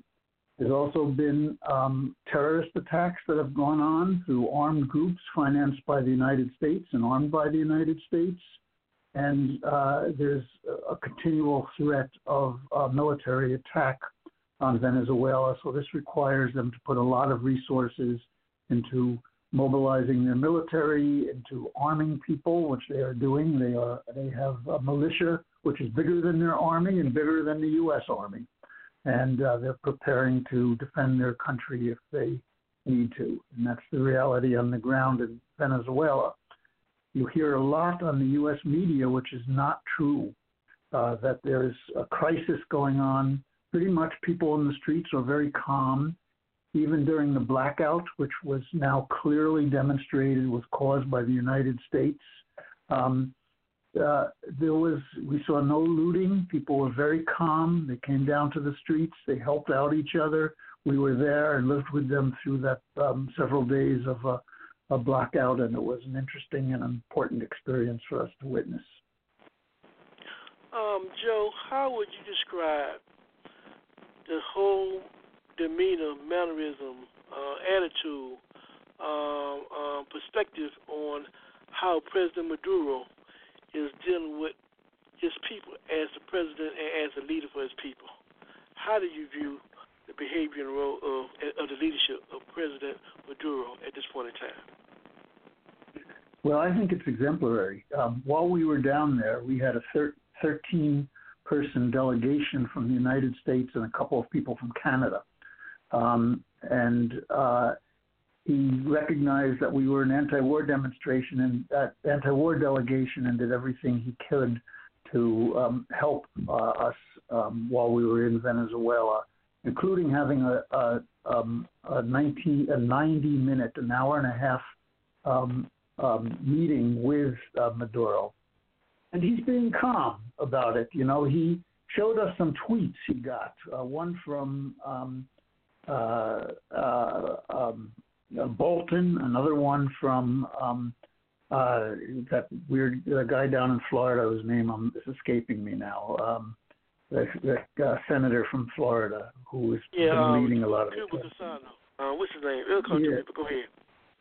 Yeah, he's a Gasano.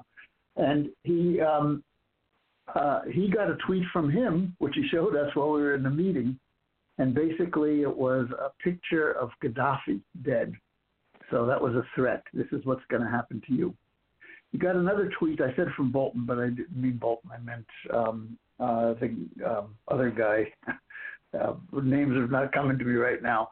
But he basically had a calmer tweet from him where he said, we would like you to do something like what happened in Nicaragua, where you give up your power for a period of time and maybe in a few years there can be another election and you can come back. So he took these things in stride and said, of course I'm not going to do that. But these are threats. They're saying, the U.S. is saying to him, we're going to kill you. We're going to do what we did to Gaddafi in Libya unless you turn over your government to the right-wing forces who we've decided should run your government. And that means turning back the oil, which is now nationalized and supports programs for the people throughout the country, to private ownership, where the U.S. corporations and banks, U.S. oil companies and banks can dominate the Venezuela oil. And I don't think the Venezuelan people or the Venezuelan government under Maduro would ever consider anything like that. They're ready to fight against the United States if it's necessary. You know, Joe, before we go into discussing the importance of this upcoming National Anti-War Mobilization event that will take place on the 30th, March 30th in Washington, D.C., and they also have another event on April 4th. Before we talk about the event, I would like for you, since we're talking about U.S. foreign policy, which you know has a history of being very racist, can you talk a little bit about the people and the makeup of the Venezuelan population, what it's comprised of, and who I'll be really dealing with in terms of trying to give Venezuela a face? Yeah, well, what's really happening in Venezuela is there's a class war and there's a race war that's going on. The majority of the people of Venezuela are black. They either are Afro-Venezuelans or some combination of Afro-Venezuelans and the indigenous population. They call them mestizos. And the shades of people's color are what we would consider black in the United States, and that is the majority. And that is also the percentage of the population, the people in the population who were left out of everything in the past. For instance, we were in a community in Caracas that is 1.5 million people strong, that up until Chavez came into power in 1999, it wasn't even on the map. It wasn't even considered part of Caracas, because what happened is, from the countrysides and so forth, as the economy was deteriorating, people moved to the cities to try to look for jobs or some way to survive. And on the periphery of the city, they made these basically shanty towns. And what Chavez and Maduro have done is they replaced what was basically tin shack type living with high-rise apartments. In fact, they've made since 2016, with the help of China, they've made 2.5 million high-rise apartment units, moved 2.5 million families into these. They intend to have 3 million such apartment units by the end of the year. And they built roads and they built sewers and water lines, and they registered these people to vote, and took a totally disenfranchised part of the population, which was largely black, and started treating them like they were part of the society. And the upper classes have always been the very white parts of the population, like this guy Guaido that the U.S. wants to recognize as the president that nobody voted for. These people often don't call themselves Venezuelans. They call themselves Spanish. It's a very strange kind of situation. They look almost different than the people you see on the streets. And these are the people that want to become the leaders, and have been in the past the leaders, until Chavez came in and started the whole Bolivarian revolution. So that's the reality. It's a class war and it's a race war that's going on there. And when you talk to the different people, when you talk to the people that support the process and support Maduro, they always talk about how the whole society has been uplifted. You know, you get on subway trains, they don't cost you anything because they want people to be able to travel. They have apartments that everybody eats. The people do not look hungry, despite what you hear in the United States. They look well-fed and well-dressed because they ensure that everybody's going to get the basic things they need in life, like medical care, education, and food. So when you talk to them, they talk about how the whole society has been uplifted, and they talk in the terms of we and the community and the people. When you talk to people in the opposition, it says, oh, we don't have any opportunity, we can't get ahead, we want to go to the United States where there's unlimited opportunity, and they talk in terms of themselves and just what's important for themselves and don't have a community outlook. And that's really the different consciousness between people who are thinking socially, like socialists, and people who are thinking individually, like capitalists. And that's the ideological situation and struggle that's going on within that country right now. Hey, Joe, on March 30th in Washington, D.C., there'll be a national anti-mobilization event, which the theme is No to NATO, No War on Venezuela, Yes to Peace. Why is this event important? Well, NATO is coming to Washington, D.C. for a meeting on April 4th. First of all, April 4th is the anniversary of the assassination of Martin Luther King, and it also is the anniversary 1 year prior to his assassination of his famous speech called Beyond Vietnam that took place at Riverside Church in New York, where he came out definitively against the war in Vietnam. And he was someone who fought for peace. And so it is an incredible slap in the face that is on that day that NATO, which is an organization that for 70 years has brought us war to this world, is going to have their meeting.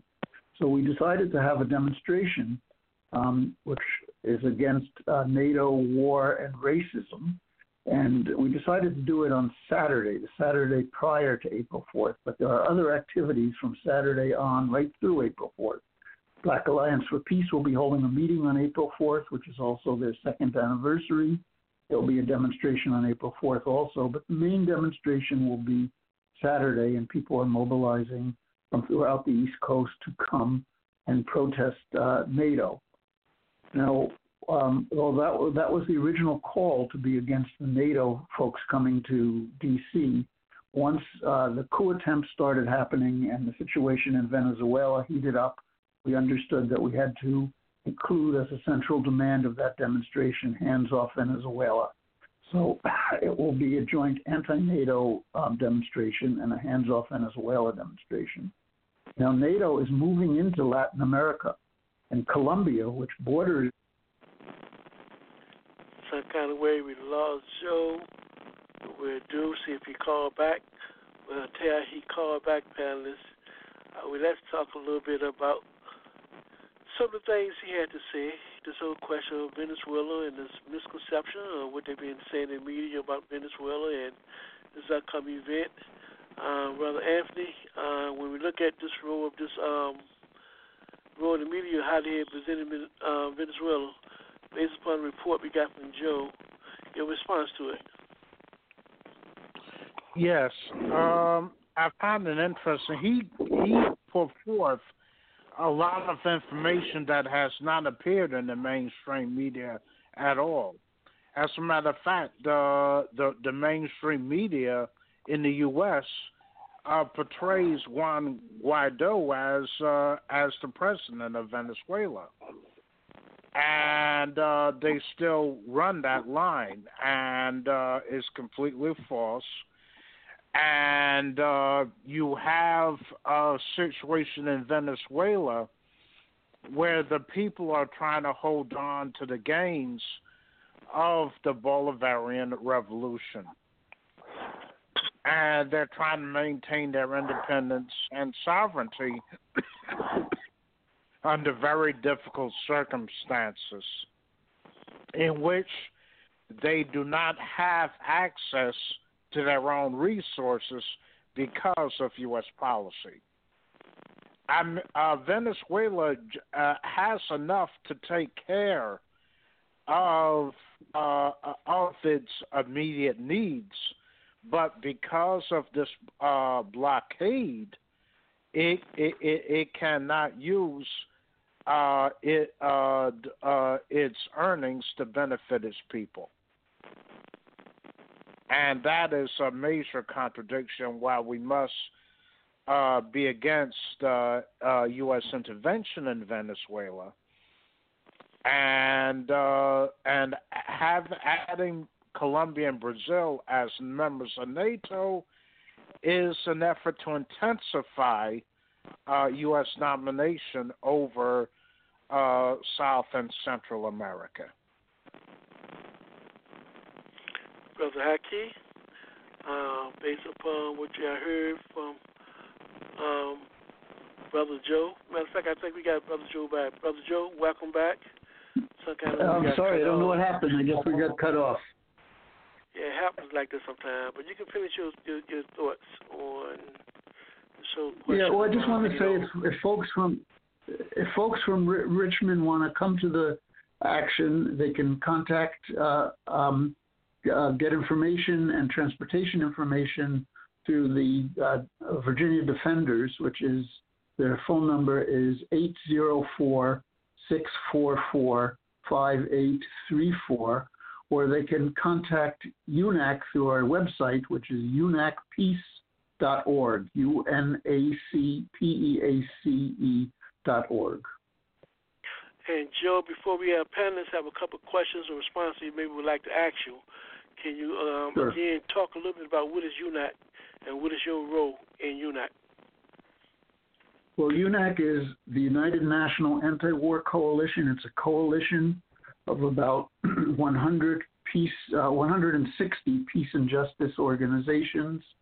We're trying to pull together the movement so we can coordinate activity and build the movement as big as possible.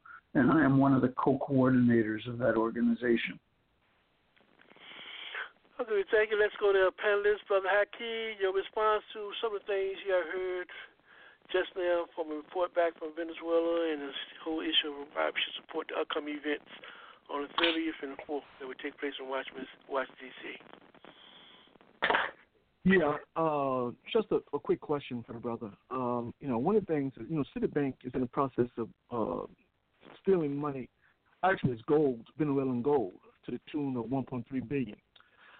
In terms of criminality, or just in terms of them being able to get away with that, what is your view in terms of the likelihood or probability they actually be able to get away with stealing the Venezuelan gold? Yeah, well, most of the Venezuelan gold is actually in the Bank of London, and that's where the $1.3 billion of Venezuelan gold. Venezuela has the most oil reserves of any country in the world and the third most gold reserves of any country in the world.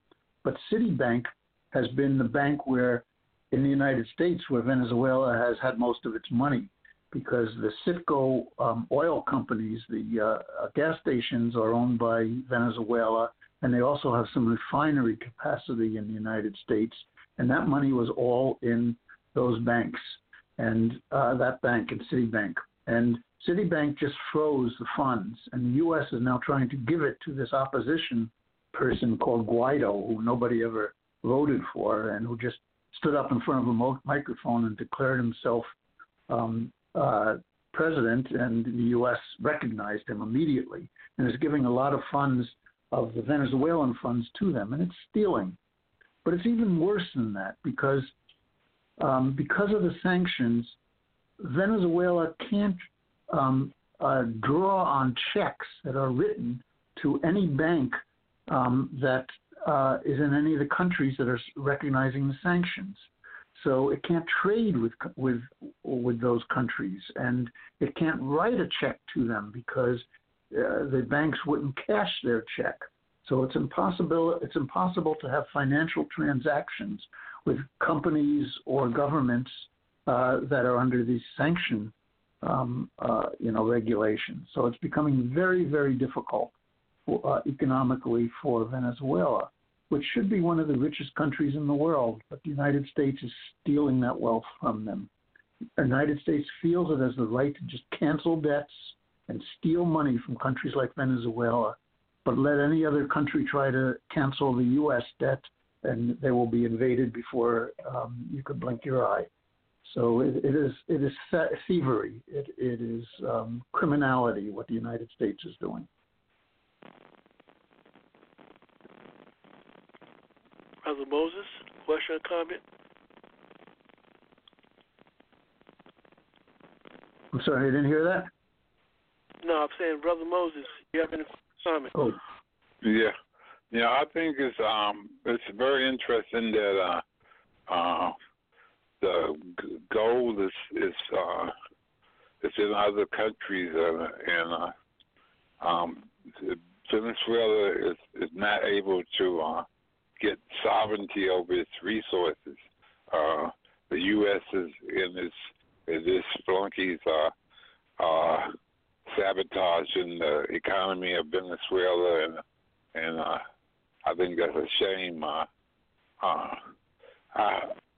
hope the demonstration will be a success.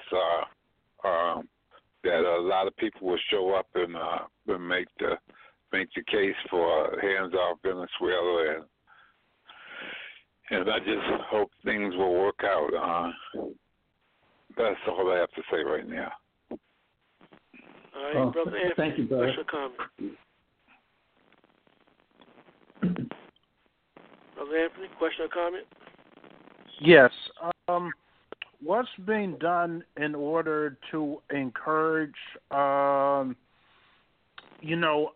heavy turnout at these demonstrations?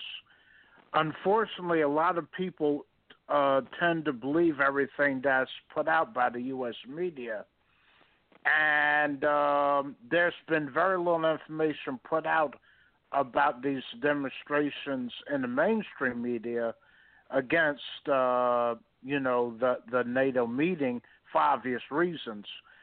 But what is being done in order to educate people on why they should support the effort to say no to NATO and to get the U.S. out of Venezuela? Well, that is the big problem, and that's the big question.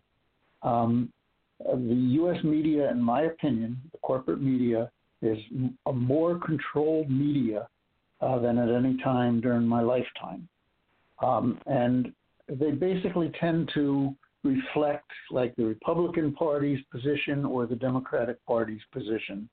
However, both of them are pro-war today. There's no wing of the Democratic Party that's anti-war like there used to be to some extent, for their own reasons or for whatever. So you're seeing very, very few voices within the Democratic Party that are opposing what's going on in Venezuela. Even the people that consider themselves the most liberal, like Bernie Sanders, says, well, we shouldn't invade Venezuela. But Maduro is a dictator and he's corrupt. And look at how terrible the economy is because of his corrupt regime. But, the economy is not in bad shape due to any actions that the Maduro government has done. In fact, for the poor people, it's in the best shape that it ever has been. But the economy is in bad shape because of the economic sanctions and the economic warfare of the United States. And so it is very difficult. And, even discussing with some liberals, and I come from basically a progressive family, but most of them are not activists to the extent that I am. So my sister argues, for instance, with some of her friends who consider themselves progressive, and on just these issues, the Venezuelan people don't like him, and he's a dictator, and all things like this. The only dictator that would arm his own population, who every week has these mass mobilizations where millions of people pour out into the streets. He's the only dictator that was elected by a higher percentage of the population voting than voted in the U.S. last election, and he got close to 70% of the vote. He had three other candidates running against him, and he won overwhelmingly. There's no dictatorship that's going on in Venezuela, and there's also no suppression of the opposition and no suppression of the opposition media. So it's very, very difficult to organize people, and it's difficult to organize people for anti-war issues right now. I think there was a break in the political movement from back in the period of the 60s and 70s where we had the Black Panthers and the whole politicalization and the growth of the left in general.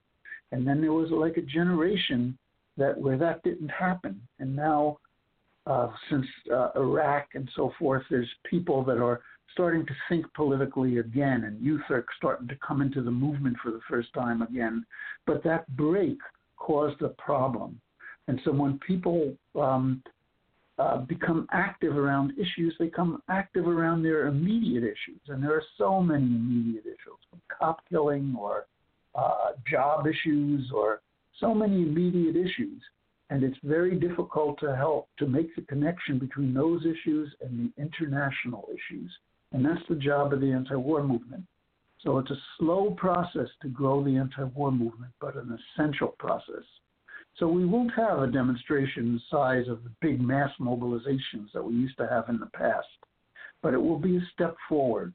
And we need people that have the political consciousness and understanding the international context of so many of the issues between the wars at home and the wars abroad, that to come out and to bring as many people as we can until we can get over that threshold and really have a movement that can once again start bringing masses of people out into the streets and start building a real progressive left in the United States. And so this demonstration is a step in that process. We've been organizing with various groups. We've had a coordinating committee, which includes almost all the anti-war organizations and others in the country. And hopefully by working together and doing what we can through social media and alternative media and flyering and being out in the streets and in the communities, we can break through some of the propaganda and the blackout that the corporate media tries to do. And we can start once again to build a movement that's absolutely needed in the United States. I hope that answered your question. It does. Thanks. Okay, caller 4727. Your question or comment? Well, good information. The only thing I would ask is if he heard the program the Intercept did with the Venezuelan official. It was pretty informative, pretty interesting. I wondered if he heard that and what he thought of it, if he did. I didn't hear it, but if you let me know something that he said, I can probably respond to it. Well, mostly he was going over the whole process of them saying that the election was fraudulent and all of the the other smears that they were using. He was kind of giving clarity on those things, and they kind of gave him a wide berth. So he was basically trying to educate Americans on what's been going on in Venezuela. So I found it interesting, shared it a lot. So check it out if you think it might be worth something. Yeah, I will. I'll take a look. But the Venezuelan elections are some of the most democratic elections anywhere in the world. Jimmy Carter Center has observed them and has made these similar comments. They, unlike in this country where they try to suppress voting, they try to get maximum voting in their country. And especially in the poor neighborhoods, they have an election commission that goes door to door to try to register everybody they can. And they have an electronic voting system, but with a paper backup. And the votes are counted live on TV in front of everybody. And any party can call for a recount at any time if it's needed. But they have a whole process where they take the paper backup and they take the machine count and they do randomly picks throughout all the machines and all the districts throughout the country, and then they match them up and see how well they match up. And basically in this way show that they are having a very democratic election. They also don't have their elections on a Tuesday or something like that, like we do, where people are working. They have it on a Sunday, where people are off and people are able to vote. They've vastly increased the number of machines, of voting machines and voting polling places throughout the country, especially in the poorer neighborhoods. So unlike what we saw, especially in the black community in the United States, where there were long lines because they limited the number of polling places in these communities as a way of suppressing the vote, they didn't have that kind of situation in Venezuela. They did what they could to get everybody to vote. and they voted overwhelmingly for Maduro, almost 70%. And you can understand why some people don't vote for Maduro. Some people are very angry that most of the resources have gone to the poor and the people who have been disenfranchised in the past. So the upper classes and the upper middle classes resent that. But also the sanctions and the economic warfare that has been going on has created hardship for people. And some people just want to say, we've had enough. Let's end it, So this is the reason that people form the opposition and don't vote for someone like Maduro. But they've been very democratic elections.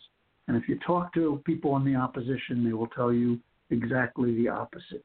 But by all the international observers, and many people from this country, people I know, people that work with UNAC, Jamal Baraka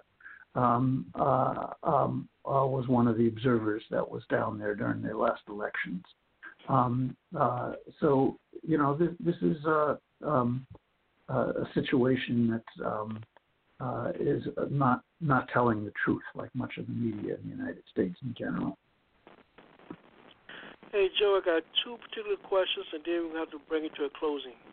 Can you talk a little bit about Venezuela and the concept or the strategy by the U.S. in terms of a attack against Venezuela will also have an impact on the Arab countries and other countries around the world? Can you talk about that aspect? How this attack on Venezuela will have an impact on Cuba, Bolivia, Haiti, even Africa. Can you talk a little bit about that? Yep.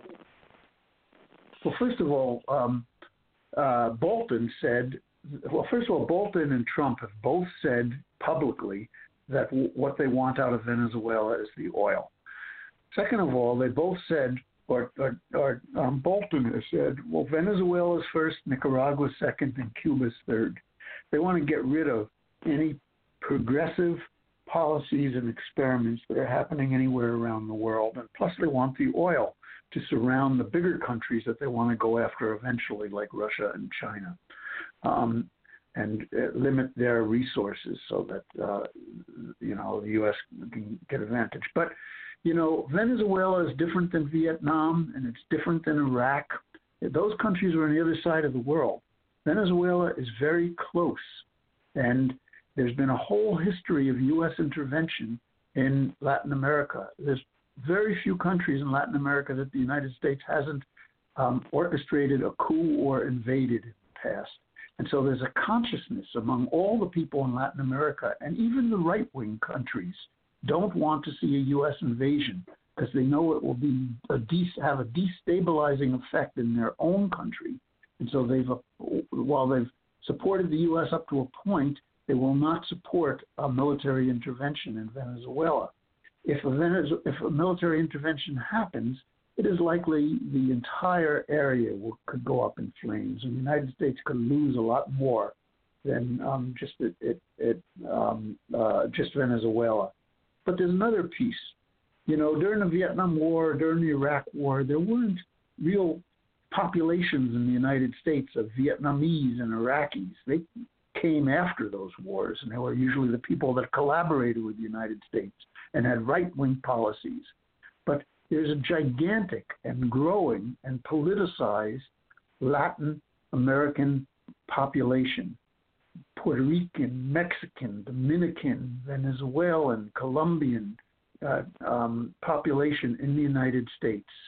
And so it threatens that these people could rise up and rebel even within the belly of the beast, even within the United States. So if the United States pushes in the direction that Bolton and Trump and Pompeo want to push, it is possible that an anti-war movement and a left could be built in this country, and there could be the whole entire region, South America and North America, can go into conflict in ways that we haven't seen before. And I think that's a very important piece of the calculation right now. And can you talk about, is there a collaboration or what's the relationship between the anti-war movement, anti-NATO movement in the U.S. and the anti-war, anti-NATO movement in Europe?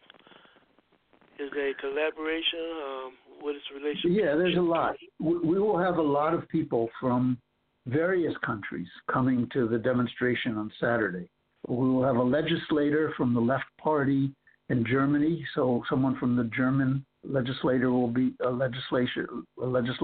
here. Someone from the parliament in Greece will be here. Both of them will speak. A two-time member of the Congress in the Philippines will be here. A member of the legislature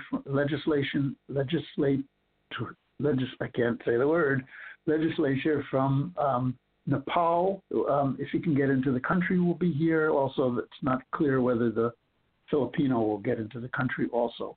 And there will also be people from various Latin American countries that are coming up, from Brazil and other countries. We'll have Venezuelan speakers. We will have a Haitian speaker, because there's a whole history of the relationship between Venezuela and Haiti. And there was some activity in Haiti around this attacks on Venezuela. And so we will have a Haitian speaker also. So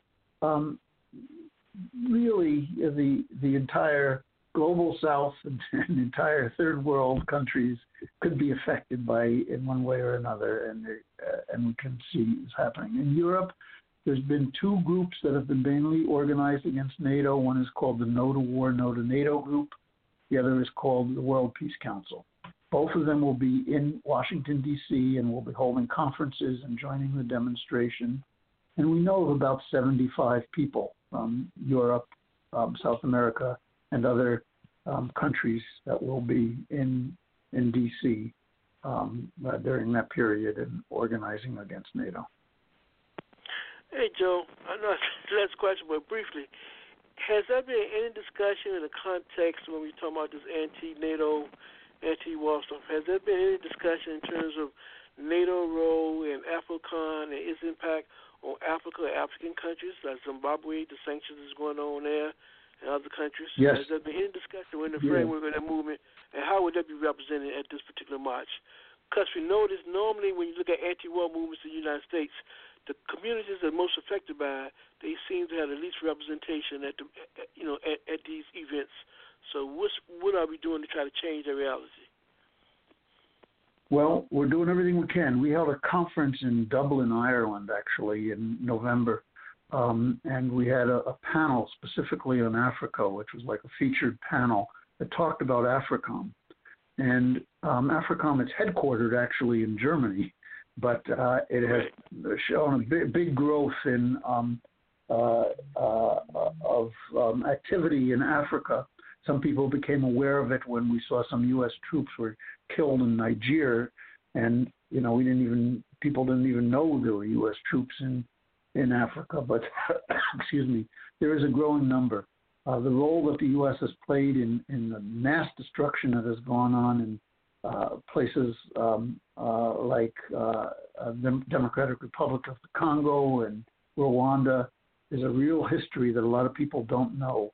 But some of the groups that have been working with us are the Friends of the Congo, in particular Paul Pumphrey and Maurice Carney, who really explain that well, and they'll be speaking at some of our activity. The Black Alliance for Peace has done a lot in trying to explain that history, and more the anti-war movement and even the white anti-war movement is starting to understand that role and publicizing. And it is very important in terms of bringing, of making connections with the African American community and with the anti-war movement and with the struggles that are going on in Africa. So more and more we are trying to do that, and that will come out in some of these meetings and demonstrations that we will have in D.C. Yeah, because, like for example, there are some major issues going on being led by France and Cameroon, where the people's been included. And very little has been said by these movements and these media. But anyway, Joe, job well done. What I will ask you to do is give our listening audience to find a take on why they should come to the event and how they can find out more information. Great. Thank you very much, Lee, for inviting me. And I hope I can see you guys and others in D.C. Saturday. All right. We thank you. That was Joe Lobato giving me perspective on his recent trip back from Venezuela and is trying to explain to you the importance of coming out to this event March the 30th, which will be at Lafayette Park in Washington, D.C. It starts at 1 p.m. Right now, what we're going to do, we're going to have to come to our closing for the night, so we're going to ask each one of our panelists to give us their final thoughts for the night, and after they have done that, we'll play some liberation movement, and we'll leave you with some words, some wisdom from Brother Kwame Ture. So we'll start with Brother Moses. Your final thoughts for the night, Brother Moses. Yes, I'm hoping that the demonstration will be a success. We need demonstrations around these issues, and I hope that people will turn out and it will be a success. I'll leave it there. Thank you. Okay, thank you, Brother Moses. We'll go to, we see our Brother Joe. Your final thoughts for the day, Brother Joe. Me? Well, yes. I agree with what we just heard. I'm putting all my effort into building this action. When we were down in Venezuela, it was made very clear to us, from the president of the country all the way down to the people we met in the streets, that what Che Guevara said is very true. We are in the belly of the beast. We have a unique role to play in ending U.S. imperialism and stopping an attack on Venezuela. And that's not just our role, but our obligation. So I hope we can live up to our obligation. Thank you, Brother Joe Lobato. Next, we'll go to caller 4727. You'll find it to us for the night. Caller 4727. Stay focused, continue to learn, and also continue to act on the things that you do learn. It's really easy to isolate yourself and become frustrated when you're dealing with, something as large as what we're actually dealing with globally. But there's only one way, and that's forward. So salute to all of y'all. Thanks for letting me on your show. Thank you, caller, for your contribution to today's program. Brother Hackey, your final thoughts for the night.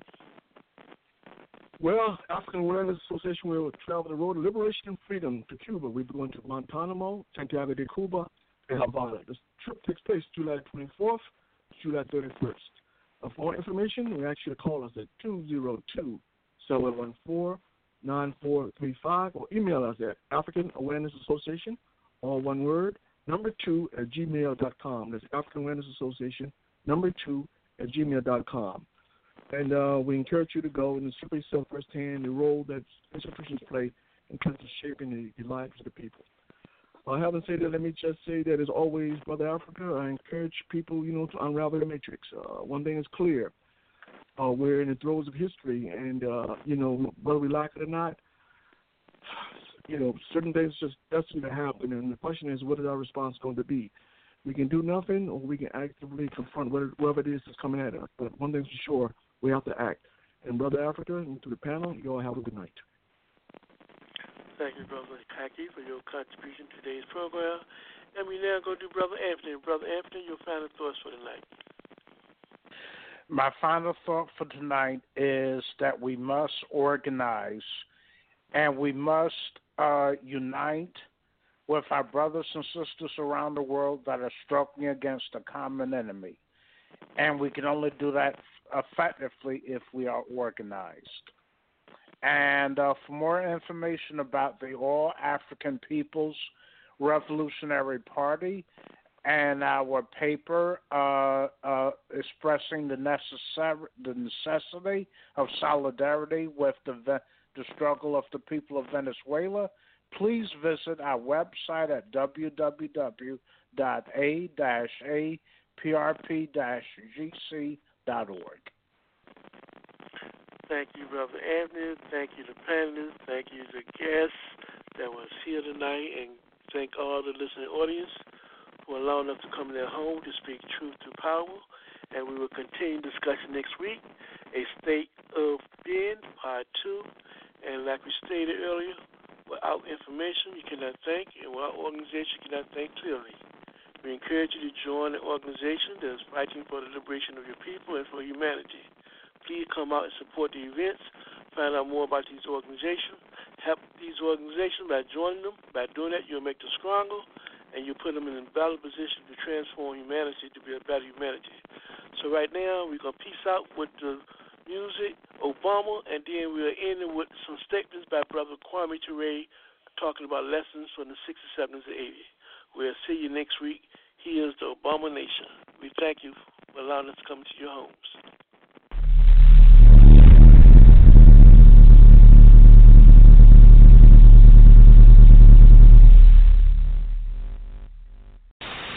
That's his real name, Low-Key? Low-Key is not his real name, surprisingly enough. I'm all about peace and love. It's an important line there. I'm all about peace and love. Yeah. Okay. They're calling him a terrorist.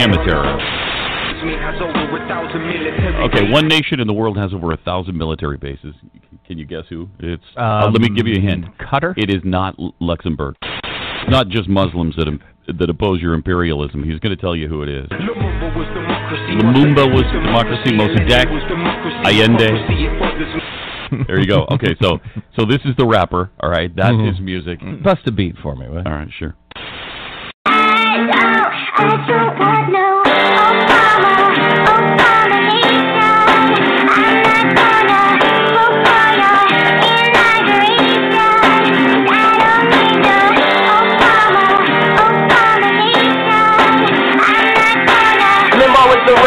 Glenn Beck is a racist. Gaza Strip was getting bombed, Obama didn't say shit. After you divorce yourself from the right-wing propaganda campaign, it's all simple and plain. America could stand the game. Your president got an African name.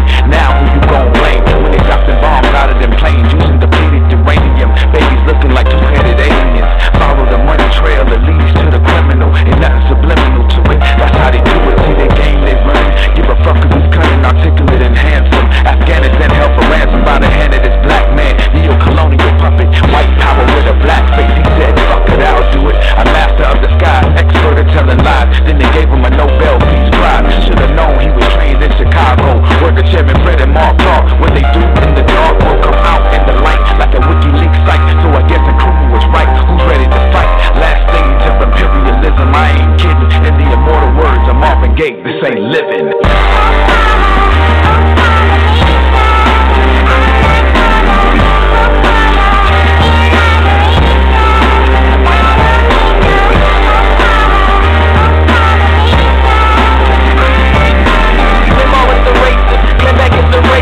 Gaza Strip was getting bombed, Obama didn't say shit. OBAMA, you ain't fooling everyone, I see the games you play. You VIP at the BIC, and we know that's the code name for CIA. The same way your cameras are watching us, we're watching you. Think we're easy to control, you ain't got a clue. Revolution's on the way, let's see what you're gonna do. You're gonna send the troops, you're gonna drop the news. See, it's not where you're from, it's where you're at. You're sitting in the White House, so who cares if he's black? Why is there soldiers still out there in Iraq? Natural resources ain't yours, instead give it back. You're just another puppet, but I'm not surprised. Look at Colin Powell and Condoleezza Rice. They didn't change shit, house niggas fresh off the slave shit. You all burn in hell, even Michelle Obama Nation.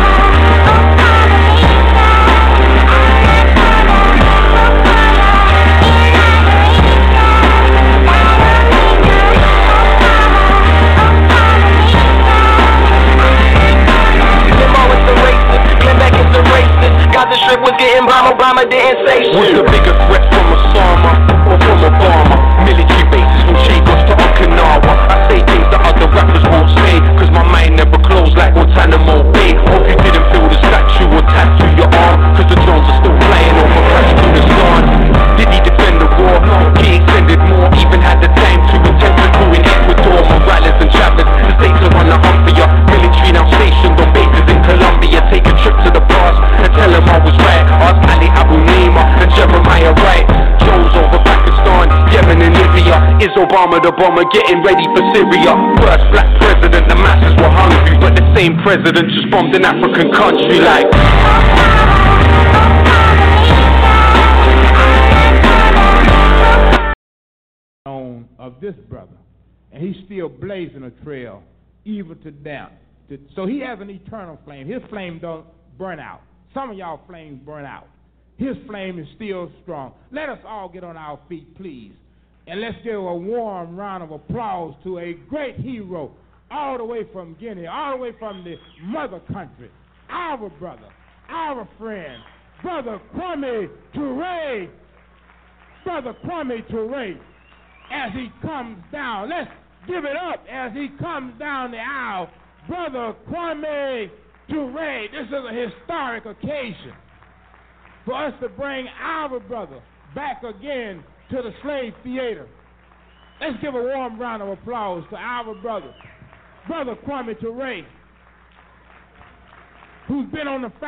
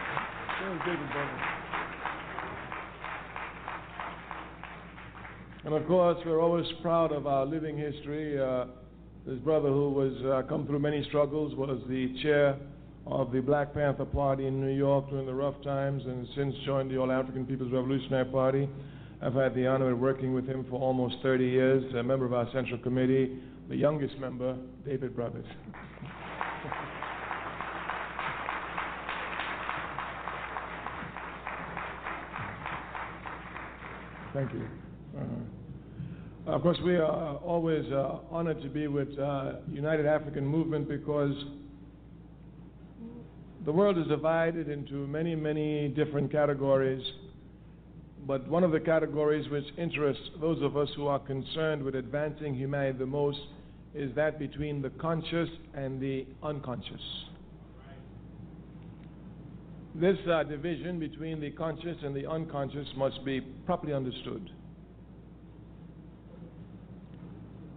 The people instinctively love freedom, and they will instinctively fight for freedom. But you cannot win freedom on instincts. You can only win freedom on reason. Therefore, the unconscious are those who react on instinct. The conscious are those who react on reason. The job of the conscious is to make the unconscious conscious. Let us make a simple example. I think it was in 1992, after one more brutal beatings too many, the African population in Los Angeles, California revolted, rose up in righteous rebellion. This was instinctively revolutionary. Instinctively in the sense that it wasn't planned. Instinctive in the sense that it was this reaction to brutality. And this instinctive revolutionary act was very costly to American capitalism. It even had to bring in the American army. Very costly. But since it was on instinct, it had no reason, nothing to direct it, it would spin itself out. Those who participated in it were largely unconscious. We must come to understand that the overwhelming majority of our people are unconscious. But just because they're unconscious, you shouldn't think they don't want freedom. As a matter of fact, sometimes the unconscious is quicker willing to give their lives in struggle than the conscious. These are simple facts. Would you imagine what it would be like when we are conscious rebellious, when we consciously organize to rebel in Los Angeles with reason? I mean, making supply lines, making sure armaments are there, having hospital aids, having fire brigades, just like they do even in Ireland. Nothing big, just a little planning. Just a little planning. This is what we want to speak to you about this evening. Making the unconscious conscious.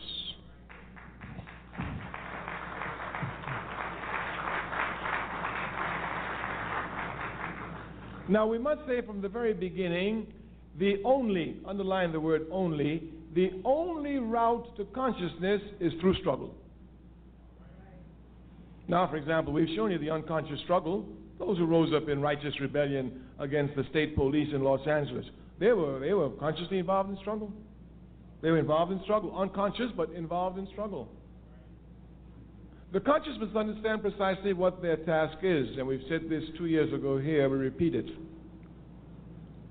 Ours is not to teach the people to be conscious, but to make them conscious of their unconscious behavior. Our task is not to teach the conscious to teach the unconscious to be conscious, but to make them conscious of their unconscious behavior. Because unconsciously, instinctively, they seek freedom. What we must do is make them conscious. Look, you want freedom anyway. Let's be serious. Let's sit down. Let's plan it. Let's wage protracted war, and let's tear down the system and walk on to liberation. It's as simple as that.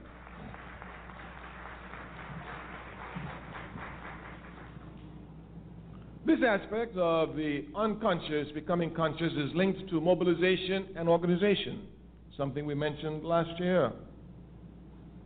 We must make clear distinctions between mobilizers and organizers.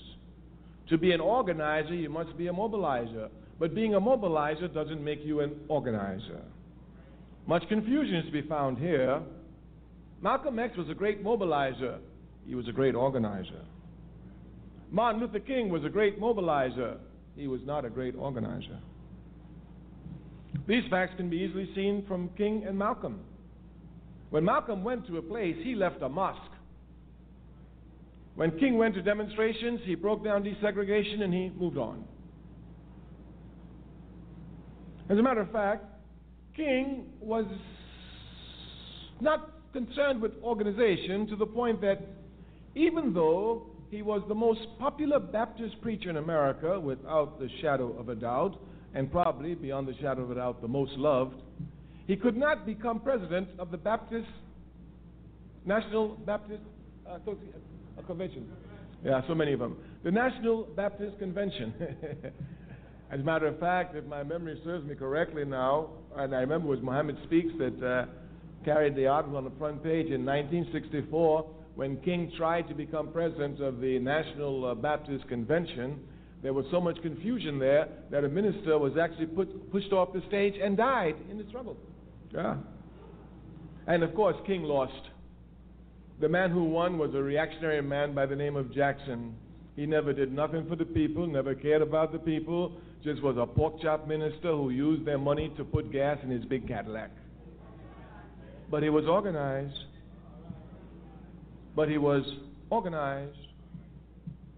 We say that we must come to know the difference between mobilization and organization because the enemy will use mobilization to demobilize us. Mobilization is very easy. Very, very easy. Because since we're people who are instinctively ready to respond against acts of injustice, anytime there's one little act of injustice, we can blow it up and we'll find people who come and make some mass demonstration around it. Miss Sally lost her job. Let's rally. She'll get her job back. People will come and rally. So-and-so got kicked out of school because the teacher's unjust. The people will come and rally. They will come to rally at issues. And this is what mobilization does. It mobilizes people around issues. Those of us who are revolutionary are not concerned with issues. We're concerned with the system. The difference must be properly understood. Mobilization usually leads to reform action, not to revolutionary action. If we would look scientifically at the October 16th Million and More March, we would see clearly that this was a mobilized event, not an organized event. We must know clearly the difference between mobilization and organization. One of the characteristics of mobilization is that it is temporary. Organization is permanent and eternal. Clear differences must be made because the unconscious can usually be captured easily around one-issue items, around mobilization items, but it's hard to catch them around organization. But these unconscious must be brought to organization. We must transform mobilization to organization. We say the enemy will come and use mobilization to demobilize us. Many brothers and sisters who've been to the Million and More March will say to you, I was there. Well, what are you doing today, my sister? I was there. There weren't too many sisters out there, but you know, with 1 million brothers together, you know where I had to be. I was there. And then, of course, you find brothers, I was there. I helped you. What are you doing today, brother? If we're not careful, we allow mobilization to become events. The struggle is never an event. It's a process, a continual, eternal process.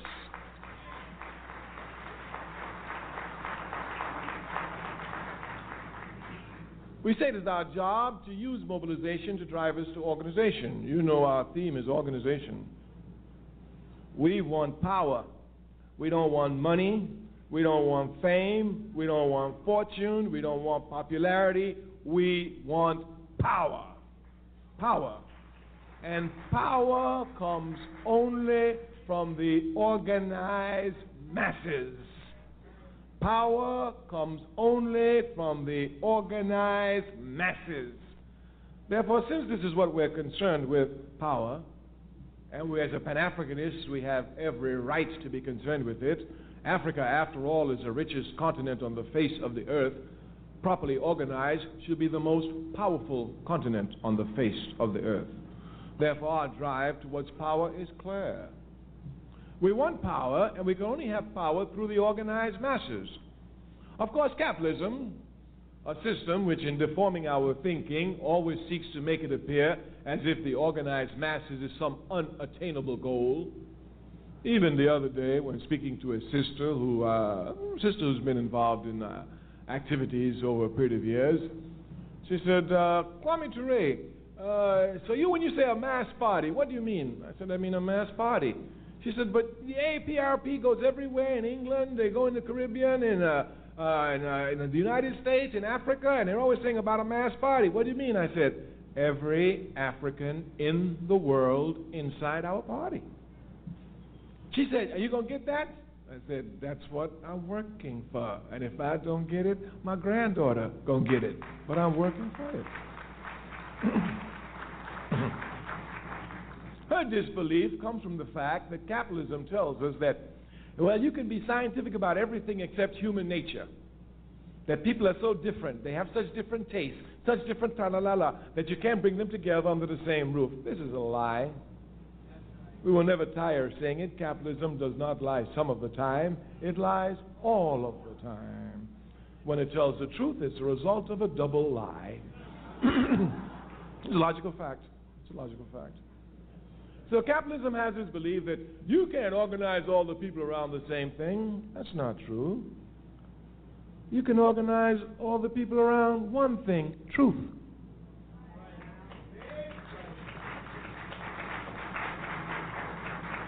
Now, what capitalism will try to make it appear as if the truth is not one truth, but anybody can have the truth.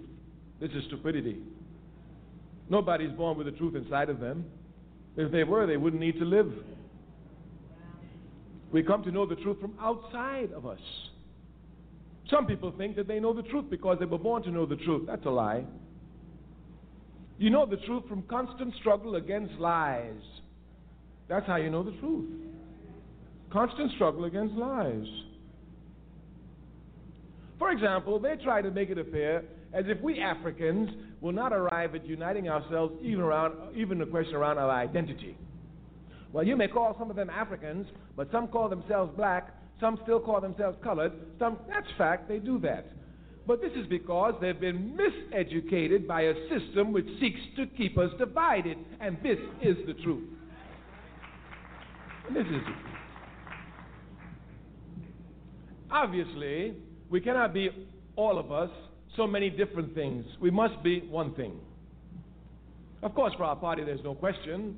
As for the United African Movement, we're Africans. End of discussion. End of discussion. This struggle is not an easy struggle. The struggle to go from Negro to black was a difficult struggle. Capitalism did everything to roll it back. Even had us confused. I'm not black, look at me, I'm brown colored. Yes. I'm not black, I got Indian blood in me. Oh. What nonsense they didn't have us say just to run away from the truth. We told them then, it is more difficult to go from Negro to black than it is to go from black to African. Many people criticized us for our efforts. Oh, in the 1970s, we had our last press conference. We said, we're going to put the word Africans on the lip of every African in America, and we're not going to use the capitalist media press. And we have done it, and we have not used the capitalist media press.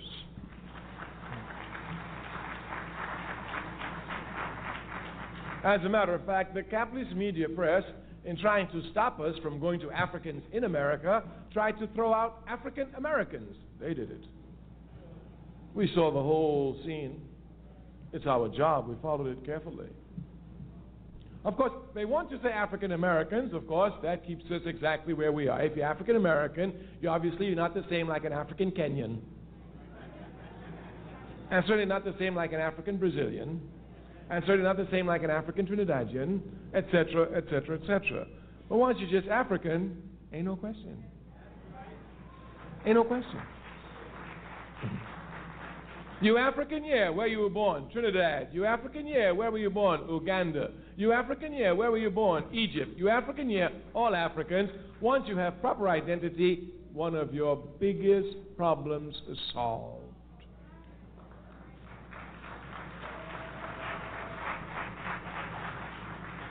Because a people must know their national interests. A people must have a clear understanding of their national interest. The job of American imperialism is to let us think that our national interest is within the confines of American imperialism. That's why Black American, African American, anything but make sure they hold on to America. When the conscious comes to understand that they're Africans born in America, Africans living in America, their whole outlook changes completely. America no longer becomes their world. Of course, this is a difficult task because America convinced everyone that she is the world. I'm sometimes amazed when I come in this country and hear them say world news. Here they come. World news. Today, President Clinton said, world news. Today, Newt Gingrich said, world news. Dole, who's running for president, it's like, it's like their World Football Association. So nobody played but them.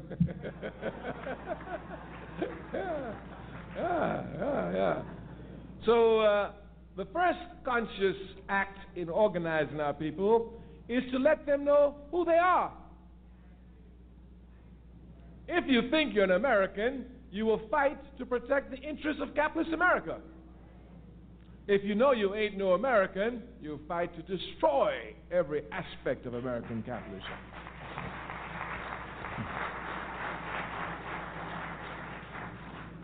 Our people have been unconsciously moving towards Africa. I am very fortunate. I spend a lot of time with our people, and I always stay with the poor. I stay with the poor because the poor, they are pure. I mean, the poor will fight and give their lives for positions which they're incapable of occupying. They shock me sometimes with their naivety and their honesty. No wonder they can so easily be exploited. I remember once sitting in Ghana at the house of Akbar Mohammed, who's the international representative of the Nation of Islam. And there was a lot of people in the house, so I walked outside in the gate, and I sat down. There's a little kennel there and a concrete. I sat down by the kennel. The gardener next door came and sat down next to me. We began talking. So we talked naturally about Ghana. We talked about Ghana. We talked about Nkrumah. So after a while, he said, "Were you born in Ghana? Are you Ghanaian?" I said, "No, I wasn't born in Ghana. I just live in Guinea." He said, "But you know a lot about Ghana." I said, "Well, yeah, I did a lot of study of the Ghana Revolution." I didn't tell him that I was the political secretary of Kwame Nkrumah when Nkrumah was co-president in Guinea. I didn't even tell him who I was. Kwame Ture meant nothing to him, just another name. After talking with the man for about half an hour, you know what the man said to me? Doesn't even know me now. He said, "You know what?" He said, "Listen, I only went to third standard." That's like about third grade. He said, "I don't have no education, but people like me, we could fight and put people like you in power, and you'll help us." Yes. I've seen it everywhere. In the South, I used to see people die for positions they couldn't occupy. As a matter of fact, people who couldn't get to the university died so students who had the ability could get to university. People who couldn't vote died so people become mayors.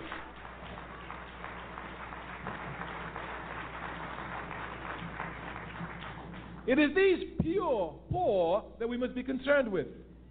These are the ones we must organize. These are the real makers of history.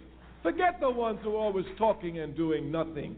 Get the poor, the pure. Watch their movement. The instincts are always correct. Our people have been unconsciously moving more and more towards Africa. Of that, there isn't the slightest question.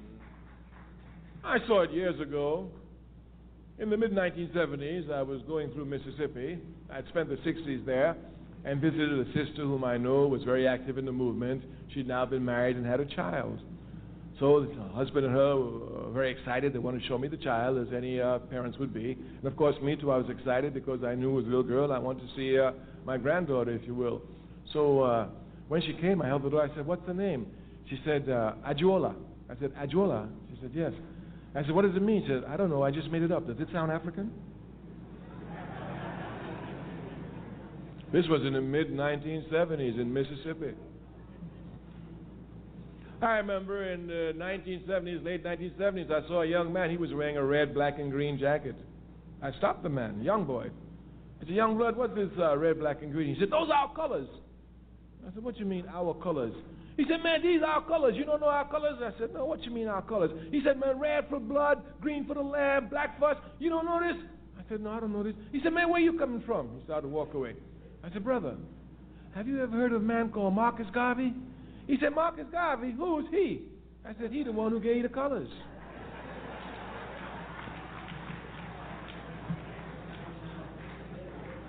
The unconscious are moving towards Africa. It is the job of the conscious to make them conscious of their unconscious actions.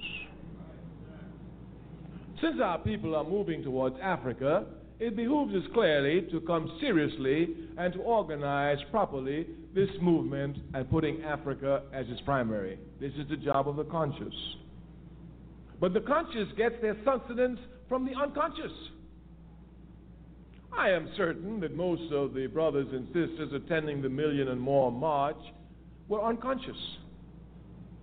Unconscious in the sense that they do not consciously try to develop themselves in a systematically basis, on a day-to-day basis, to make a contribution to the people.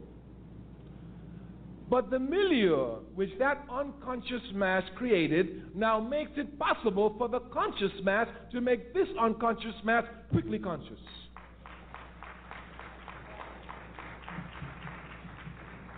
Quickly conscious. And this is our task.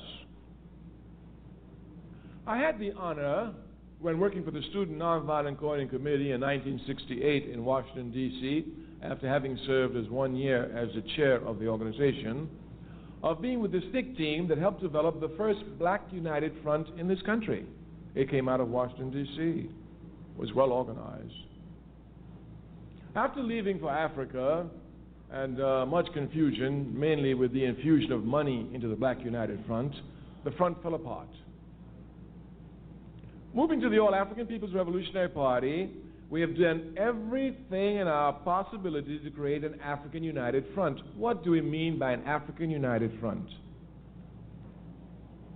We are saying that those organizations which are politically on the front lines fighting for our people, like the NAACP, like the Urban League, like the Nation of Islam, etc., should come together and form a united front. This united front is a very simple thing now, a very simple task. All it means is that we come together and have common meetings. And if we hear one attacking the other newspaper, we don't respond to the newspaper, we telephone each other and ask them. Our party has been doing much work on this. Because we're among comrades who work, we will give you some of our files, which is not made public. Only here are we doing so. The Nation of Islam was an observer at the Washington, D.C. Black United Front. Although invited to join, they felt that at that time they wanted to observe. They were allowed full participation except voting, which they themselves accepted as observers. That is, they could fully participate in every level of the discussion. When the United Front broke up, the All-African People's Revolutionary Party quickly moved to put together a united front. We had brought together Mr. Roy Wilkins, who was alive at that time. This was in 1972. Vernon Jordan. Who was before Vernon Jordan? The one who died in Africa. Whitney Young. No, it was, I'm sorry, Whitney Young had died, it's correct. It was Vernon Jordan. Vernon Jordan was then at the Urban League. Of course, the Honorable Elijah Muhammad was alive, and he was sending Honorable Minister Louis Farrakhan as his representative. Jesse Jackson was representing PUSH. Dorothy Height, the National Council of Negro Women. Reverend Abernathy, the Southern Christian Leadership Conference, Ines Corps, and we represented the All-African People's Revolutionary Party. My brothers and sisters, I'll tell you the truth. You must never get discouraged in struggle. You will build something, and the enemy will knock it down, and you will have to start from zero. But as we say in our party, we're starting from a higher qualified zero. You must never be discouraged in struggle. As a matter of fact, the easiest way for the enemy to take you out is to make you frustrated and disgusted. Oh, I went to that meeting, they ain't doing nothing, I ain't got no time for them, until they get serious, I ain't going there. What you doing? I ain't doing nothing.